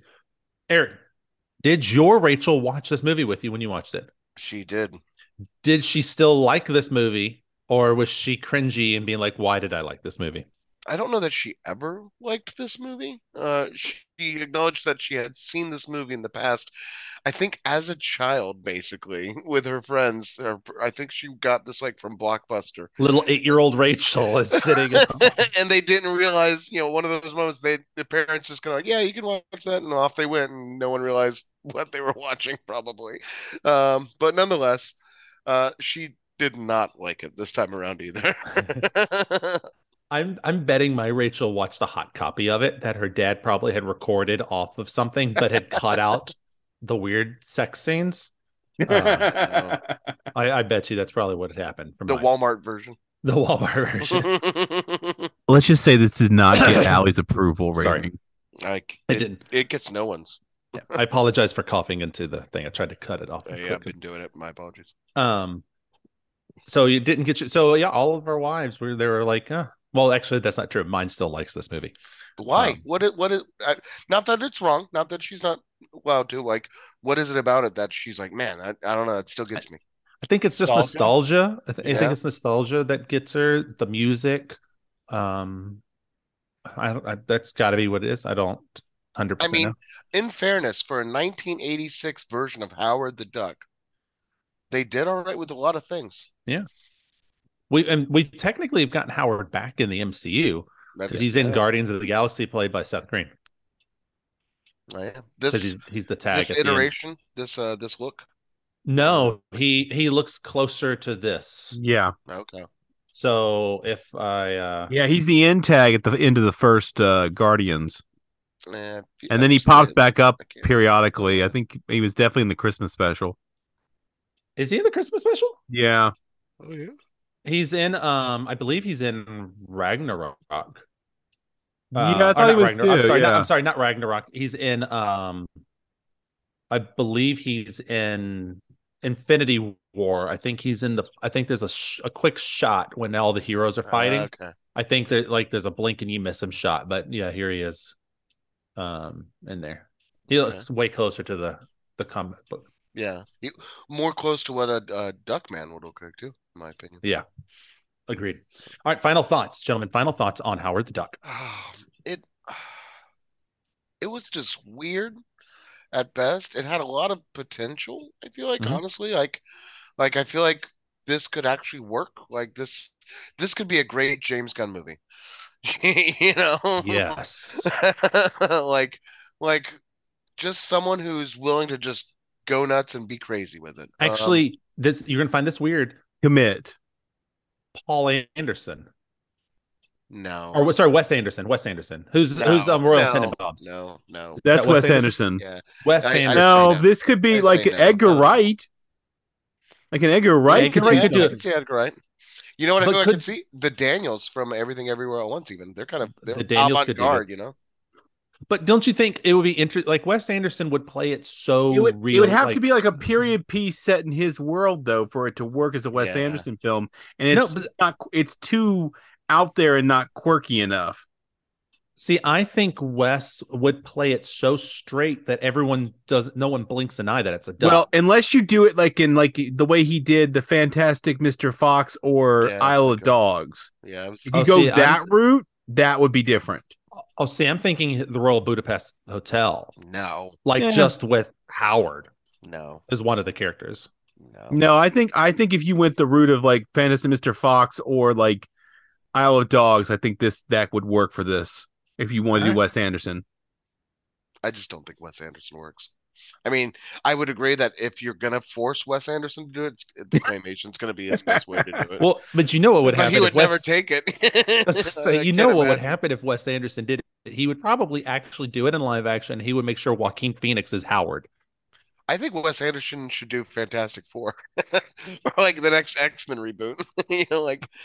Some crazy. No, actually, I think Edgar Wright should do the Fantastic Four. That's who I want to see do Fantastic Four.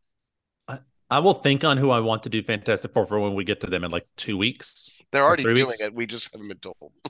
I know. Let's be honest. But I'm really hoping they go the route where they were like heroes in the '60s. I kind of hope that was what they do. I love that idea, that throwaway line. And Doctor Strange, Multiverse of Madness. Didn't you guys chart in the 60s? I think they're going to, and I know this is going away from the rating of Elementary real fast. What I think they're going to do is they are going to go in the 60s. They're going to go into the quantum realm, and they are going to fight Rama Tut. And then they're going to come out. By the time they get out of the quantum realm, they're in the modern day. Because of how time works differently, I think that's what they're gonna kind of do. Okay. All right. So Howard the Duck. All right. What are your ratings? Or sorry, let me my final thoughts. You can watch it. I don't think it's the worst movie ever. I think you totally can watch it. If you just want a weird cult movie from the 80s, I think go for it. I think it doesn't fall under the just don't category. Right. It's serviceable. Parental discretion advised, but I'd recommend it even. This is an interesting little bit of history to go witness. What was tried long ago and fairly okay. Yeah, there's some good jokey stuff. It's just weird. It doesn't feel like a Marvel movie, but it was. Okay, there's a lot of bad to it. I don't want to take that away. There's a lot of bad. There's a lot of bad to it. So ratings, John, what did you rate this? I gave it 3. Wow, 3. I gave it 3 based on the potential of what it could have been if it had known what it wanted to be. All right. So I think we very clearly identified one of the like fault problems is that pin missing. That missing pin means this whole thing is rattling around out of control. So, but where does it fall on your list? I don't know. I guess if I if I think about where it generally, okay, it's definitely better than Doctor Strange. Definitely better than the Fantastic Four. This is why you need to update your Letterboxd. It's definitely better than Nick Fury. Mm-hmm. So it's your best rated movie then so far. So far, yeah. Actually, I think it is my best rated movie so far. Actually, I did it back. Big Hero 6 is still number 1. So this is your number 2 right now. Yeah, this is my number 2 right now. All right, I want to see that in Letterboxd next week. Eric, what do you rate this? So I gave this a solid 2 stars. Okay. I agree with John that there was a lot of potential, but that didn't do it, so it got the 2. There was a lot of fun about it. Like I said, I recommend people watch it. Mm-hmm. And even with 2 stars, it's probably towards the top of my list right now. I don't know that it's number 1, but it's in the top 5 at this point. Right. Maybe even in the top 3. So what would you say is like what's just under it? What would you say? So we can kind of gauge just where under it is. It. Oh. Is Doctor Strange just under it? Is it? Yeah, I'd say the Doctor Strange or Hulk. So I would say the Hulk verses are just under it, but I think Planet Hulk might be above it. Okay, nice. And I think Big Hero 6 is above it. Yeah, well, I think Big Hero 6 is probably number 1. But so say if anyone says Big Hero 6 is under it, yeah, I question your list. I fit in between the two of you for once. on this. I do a 2.5 star. All right. I put it. It's number 15 on my list. It is just under the Trial of the Incredible Hulk, and just above Hulk, Where Monsters Dwell. So the next live action below it would be Nick Fury. So I do like it better than Nick Fury. So there we go. That's where it kind of fits on mine. All right. So next week, ladies and gentlemen, we will be doing a trilogy and a random movie. So I will be watching Blade, Blade 2, Blade Trinity, and Hulk. One of those is a movie I do not like. I will let you guess what that is until next week. The Blades, they're available to buy. I don't think they're available to stream anywhere. I looked recently, and I don't think they're actually available to stream. Hulk is, though, and Hulk is available to stream on Peacock. These guys are doing Blade unless they want to change it. If you want to change the Hulk, since it is on Peacock, but only Eric has Peacock, so I guess Eric, it's up to you because John will be able to watch them anyway. No, honestly, I'd like to go back and watch Blade if I can, just because it's been a while since I've seen Blade. You should do the whole trilogy if you can, if you have the time. Let's calm your tits. Calm your duck tits. Calm your duck tits. Again, one of these 4 movies I do not like, but I think I know which one. You might. I've mentioned it before. I think you have, yeah. So anyway, so we will all be discussing Blade next week, which will be fascinating. How I'm going to do the sequels as I talked about before, but I'll figure it out. So there we go. We've got that. So that is next week. So now let us very quickly discuss some stuff that we enjoyed this week. So which one of you wants to go first? I'll go first. John. Yeah. All right. Yeah. I'm gonna get where you can see the timer, since you can't see the timer.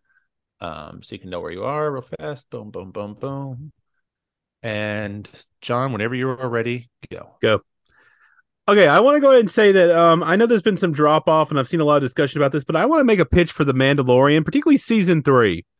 It's still ongoing. I'm really enjoying it. I'm learning things that, because I haven't watched all of Clone Wars and Rebels, I don't know, but I'm getting a lot of new stuff, and I understand why there are people who don't like it, because they're getting thrown at them a lot of stuff that they have to know more about Star Wars universe large. But I see that as a benefit.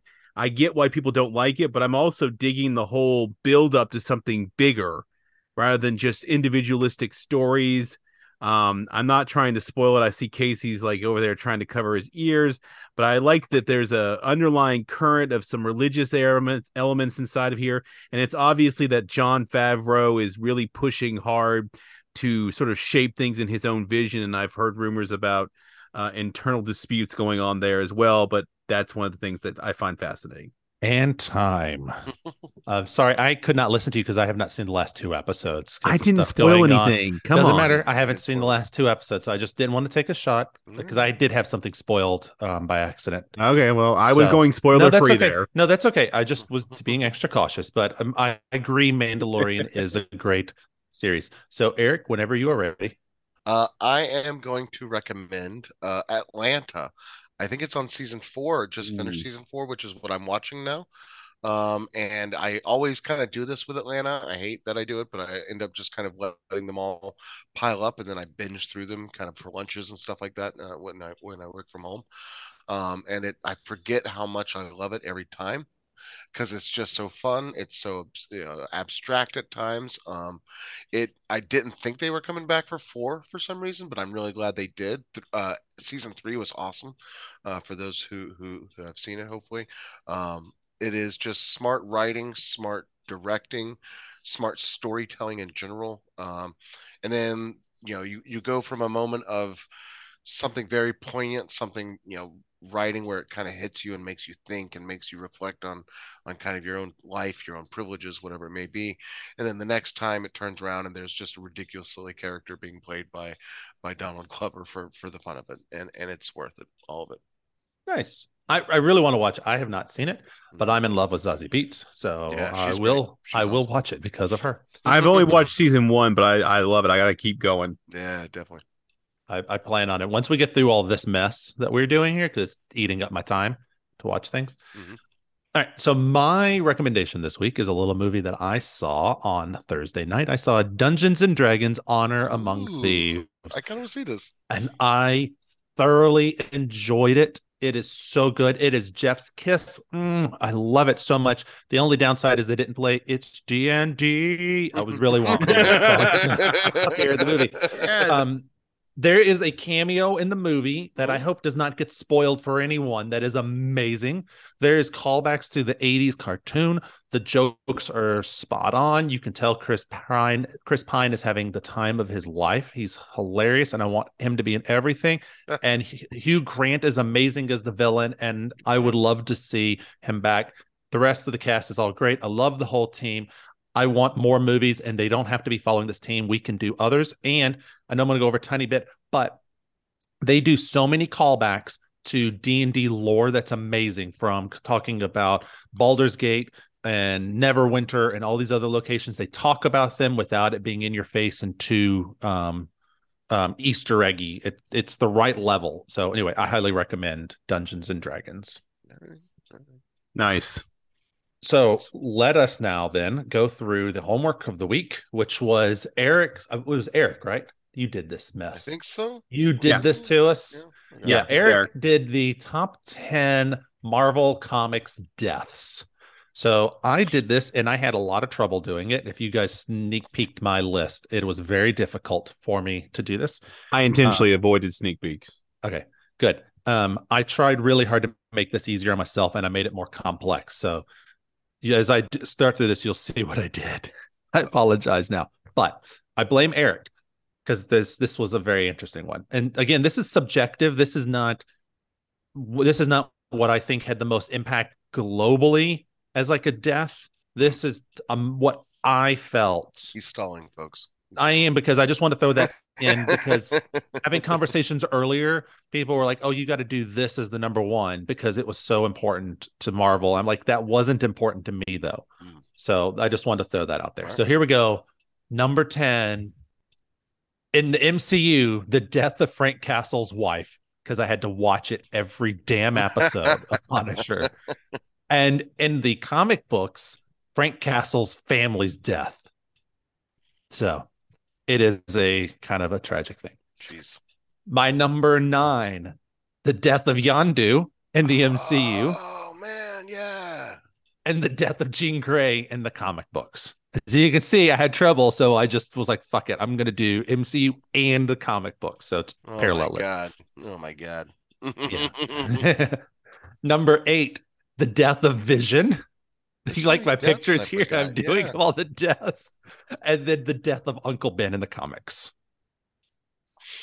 Number 7, the death of Loki in the MCU, what we know of as the death of Loki. And then in the comic books, the death of Captain America from Captain America number 25. Number 6, the death of Groot. And in the comics, the death of Ultimate Peter Parker. All right. Now we're to you guys. I'm curious if we're going to have any matchups. So, Eric, who is your number 5 death? Number 5 for me, I'm going to be pretty much exclusively MCU, and it's Black Widow's Sacrifice. That right. You know, the ultimate death. I think of any of the main characters at the moment. Though I'll change that. I won't say that because I have that later on probably. But Black Widow's Sacrifice, obviously it's a great moment. It's a heartbreaking moment. I think I teared up. I teared up multiple times during that movie. No, Eric, this works because I went exclusively comic books, so this going in works really well. This is really fascinating. Then I'm really happy I did the way I did. Yeah, it kind of works out. We didn't even plan it. Yeah. So that's Eric's. John, fun. What's your number 5?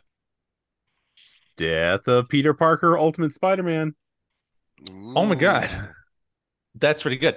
Wow. We almost picked the same image too. Did we pick the same? No, we did. I have an extra piece. I have the extra page part. Extra panels. That's really fascinating. All right. So my number 5 is the death of Tony Stark. Oof. Yeah. And the death of Multiple Man. Hmm. This was actually Which one? so when I was talking about sorry. this is actually the one where it got about like, why are you picking that character? It should be characters that are impactful for everything. I'm like, but this was impactful for me as a reader. Yeah. Like this is one of like my number one. It was very impactful for me because I think it might have been the first death I read in a comic book. So when we get to that in a minute. So that's how mine evolved in this. But Tony Stark and the Multiple Man. So Eric, what's your number 4? So number 4 was extremely touching, but controversial in terms of is it a death? So I'm calling it Spider-Man's blip. We as the audience had to experience it like death. And I don't want to go and all those things. That was that was pretty heart-wrenching in Infinity War. And so there was a lot of turmoil, a lot of uncertainty. I mean, I think we all knew that surely Tom Holland wasn't done as Spider-Man, but at the same time, it was a pretty gut-wrenching scene for Marvel. It's okay. It's a common comic book trope for people to die and come back, so it's fine. Exactly. It counts. I'll allow it because so many people didn't know. Yeah. Mm-hmm. Yeah. So and I do have a backup. You were reminding me, so I'm going to steal one of yours as the backup if people really want to be pissy about it. Yondu, man, that one tore me up. Yeah, Yondu was a tough one. Yeah. John, what's your number 4? Death of Elektra, Bullseye. Ooh, when he kills her. One. Yeah, that's a vicious image, by the way. Such a visceral image. It's one of the few things the movie got right. The Daredevil movie. True. This is one of the few things. Actually, I'm pretty sure they actually almost replicate that whole scene. You've got the image of. Yes, they did. In the movie. One of their redeeming features. Yeah, that is a good one. Damn. It did not make my list because I'll be honest, I haven't actually read that storyline. I've seen the images, obviously. Comic book fan. I've seen the image. I've never actually read it. So to me, it's not. It doesn't pull as close. But strangely enough, it tied in with what we were talking about this week. So it worked out. It did. My number 4s are Gamora's death and the death of Norman Osborn. I'm a huge Green Goblin fan. It's probably one of my favorite Spider-Man villains. And so his death is definitely an important one. I mean, Gamora's was just so sad to watch in the movie theater. Probably one of the biggest betrayals, for sure. It was because you do not see that coming. Like, he's an awful person, but you're like, oh, he loves you.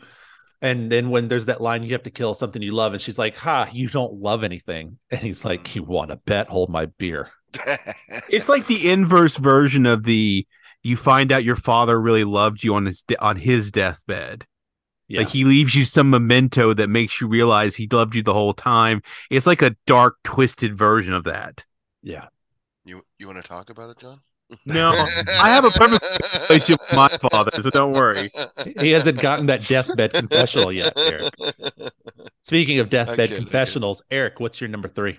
Number 3 for me is going to tie over with yours, but it's the MCU version. Wow. Of Green Goblin's demise. Almost I'm realizing a panel for panel kind of remake. Yeah. In a way. No, they did a good job. Yeah. So, and come on. So they castrated him in the movie. Instead of the heart, it's the dick. Yeah. They castrated him. So always sad to lose Willem Dafoe, but I think we're used to it from pretty much every movie he's in. So yeah, at least it wasn't Sean Bean. We would have seen it coming if it had been Sean Bean. Yeah, true. John, what's your number 3? Number 3, death of Gwen Stacy. Wow, that is an important one from the comics. God, Gwen Stacy was so great. That image, just thinking about that. Sorry, I didn't, because I haven't seen your images you picked. Thinking about that middle image there almost looks like a drawing of what's her name? What's her name? Who played her in the movie? Emma Stone. Emma Stone. That almost looks exactly like Emma Stone. I know that's my mind playing a trick on me. Yeah. Man, does that metal look just like Emma Stone?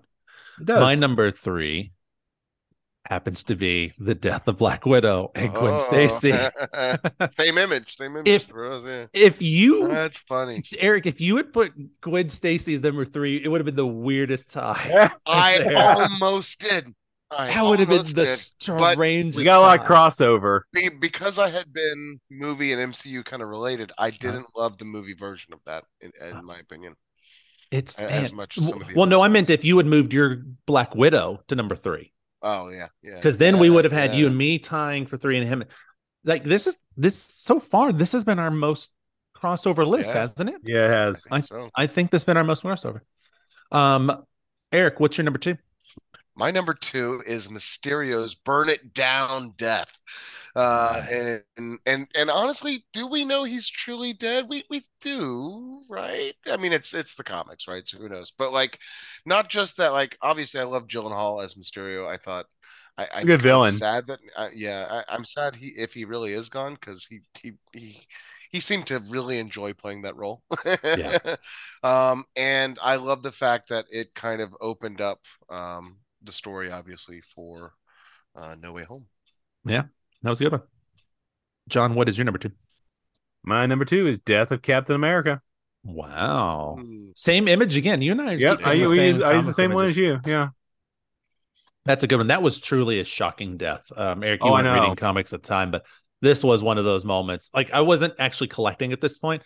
When I saw that, I had to go out and hunt down the issue so that I could have This it is right when I as well. got back into, after a hiatus. I got back in with Civil War, Yeah. and I was coming back into it right about the same time. I got back into collecting around this point. Yeah. My number 2 is the death of Agent Coulson Oh yeah. and the death of Ben Riley. And I know a lot of people hate Ben Riley, Spider-Man, the clone Spider-Man, or was he the clone? They hated Ben Riley, but this was the Spider-Man I was reading. Like, Clone Saga had happened and all this, so I enjoyed Ben Riley's character, and so his death was one of those that was pretty impactful. And as you see, I'm picking a lot of Spider-Man because Spider-Man's one of my favorite characters. But that Coulson death was so, like, that was the moment in the MCU we were like, oh, they aren't playing. Like, they're willing to kill off their major characters. So Yeah. it was a big one for me in the MCU. Eric, what's your number 1 death? Number 1 death. I mean, for me, I don't Yeah. know how it could be. Tony Stark. I mean, the ultimate sacrifice. The ultimate arc of our characters, I think, thus far. He did the one thing Captain America said he wouldn't do in Avengers #1. Exactly. So That just shows you proved the himself. evolution. Yeah. Exactly. Yeah. Yeah. So I mean, I don't know how else to say it. If you don't believe that was a pivotal moment of moviedom, I don't know what to tell you. No, it was a good one. I cried. You're going to like cry a again. baby. I will. You're going to cry again when you see it again. I will. John, Don't worry. what's your number 1? I'm gonna curveball it. Wanda. That is a good one. When no more mutants. That is a good one. That's one of my all-time favorites because it's just the one you never see coming. Something that fundamentally rearranges everything for quite a while. So, for a long time, I thought this should have been the MCU's correction to introducing mutants. Reverse it. Instead of no more mutants, make more miracles, or make more mutants, however she would want to phrase it. But that would, to me, been how they could have done it. Fascinating. I chose that particular image. I love that close up. I agree. This is one of the best images from that particular storyline. That's House of M. Yeah. Yeah. My number 1, death of Black Panther and the death of Harry Osborn. So obviously, death of Black Panther, that was just sad and all around, but so well handled. So well handled. It hit me on so many levels. When he actually died, when Chadwick Boseman died, of course. Then seeing the movie, then I lost my dad, and then seeing the movie right after I lost my dad. So just all around, there's a lot of emotions. It kicked me when I heard him again in What If. Yeah. Oh yeah. That was a kicker. Like hearing his voice from beyond the grave. That was his last word. Yeah. This is Black Panther. I think he might have one more episode in What If. I think. I just know the What If stuff was his last stuff. Yeah, the What Ifs is his last. I think because they didn't. I believe they filmed a lot of it or did record a lot of it together. So I think that he does have something in part 2. Okay. But anyway, it was, John is right. It was definitely sad to hear that voice again. But I have a lot of this is a hard one to go back and rewatch this the second one, just because of all the stuff that happened in my own personal life. But then Harry Osborn dying, and this was another one of those, like, why are you putting that? He's such a trivial character. To me, I didn't know comic book characters could die until this. This was the first comic that I read where they killed off a character, and not only that, it was a character I really liked. And so this is just one of those things. I have this issue at home. I love this issue. And so that is why this made my number 1. Again, subjective list. It can be whatever the hell I want it to be on here. And I chose this. Be happy I didn't choose the death of Pyro from the comics.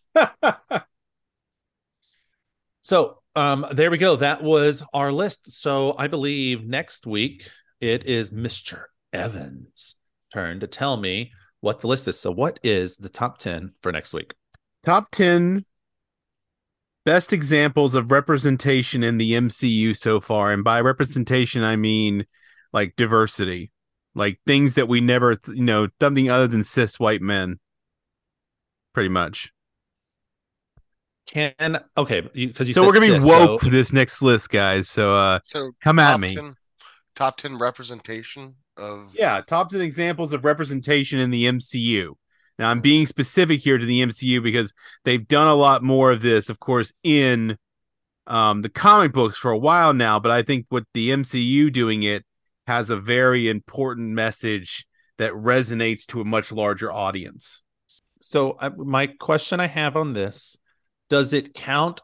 Does Nick Fury count? Because he was a white character in the books, and So if they do a gender or a race swap, that's fine. Technically, I think that should count. I think it should count. Okay. And for anyone who is Caucasian, they should, if they're on this list, should either be female or should be LGBTQ friendly. That would be a very much would fall in line with the definition of what we're going for. Yeah. Okay. I just wanted to clarify, not only for me, but for the audience too. Yeah. No. So yeah, folks, if you want to come at me for like quote unquote being woke, I'm fine with that, because people throw around that term in a very dumb way for things they don't like, and I think it's important. I work at an HBCU. I work with African American students all the time, and I think it's wonderful that we have more diversity in the things that we see, particularly on film.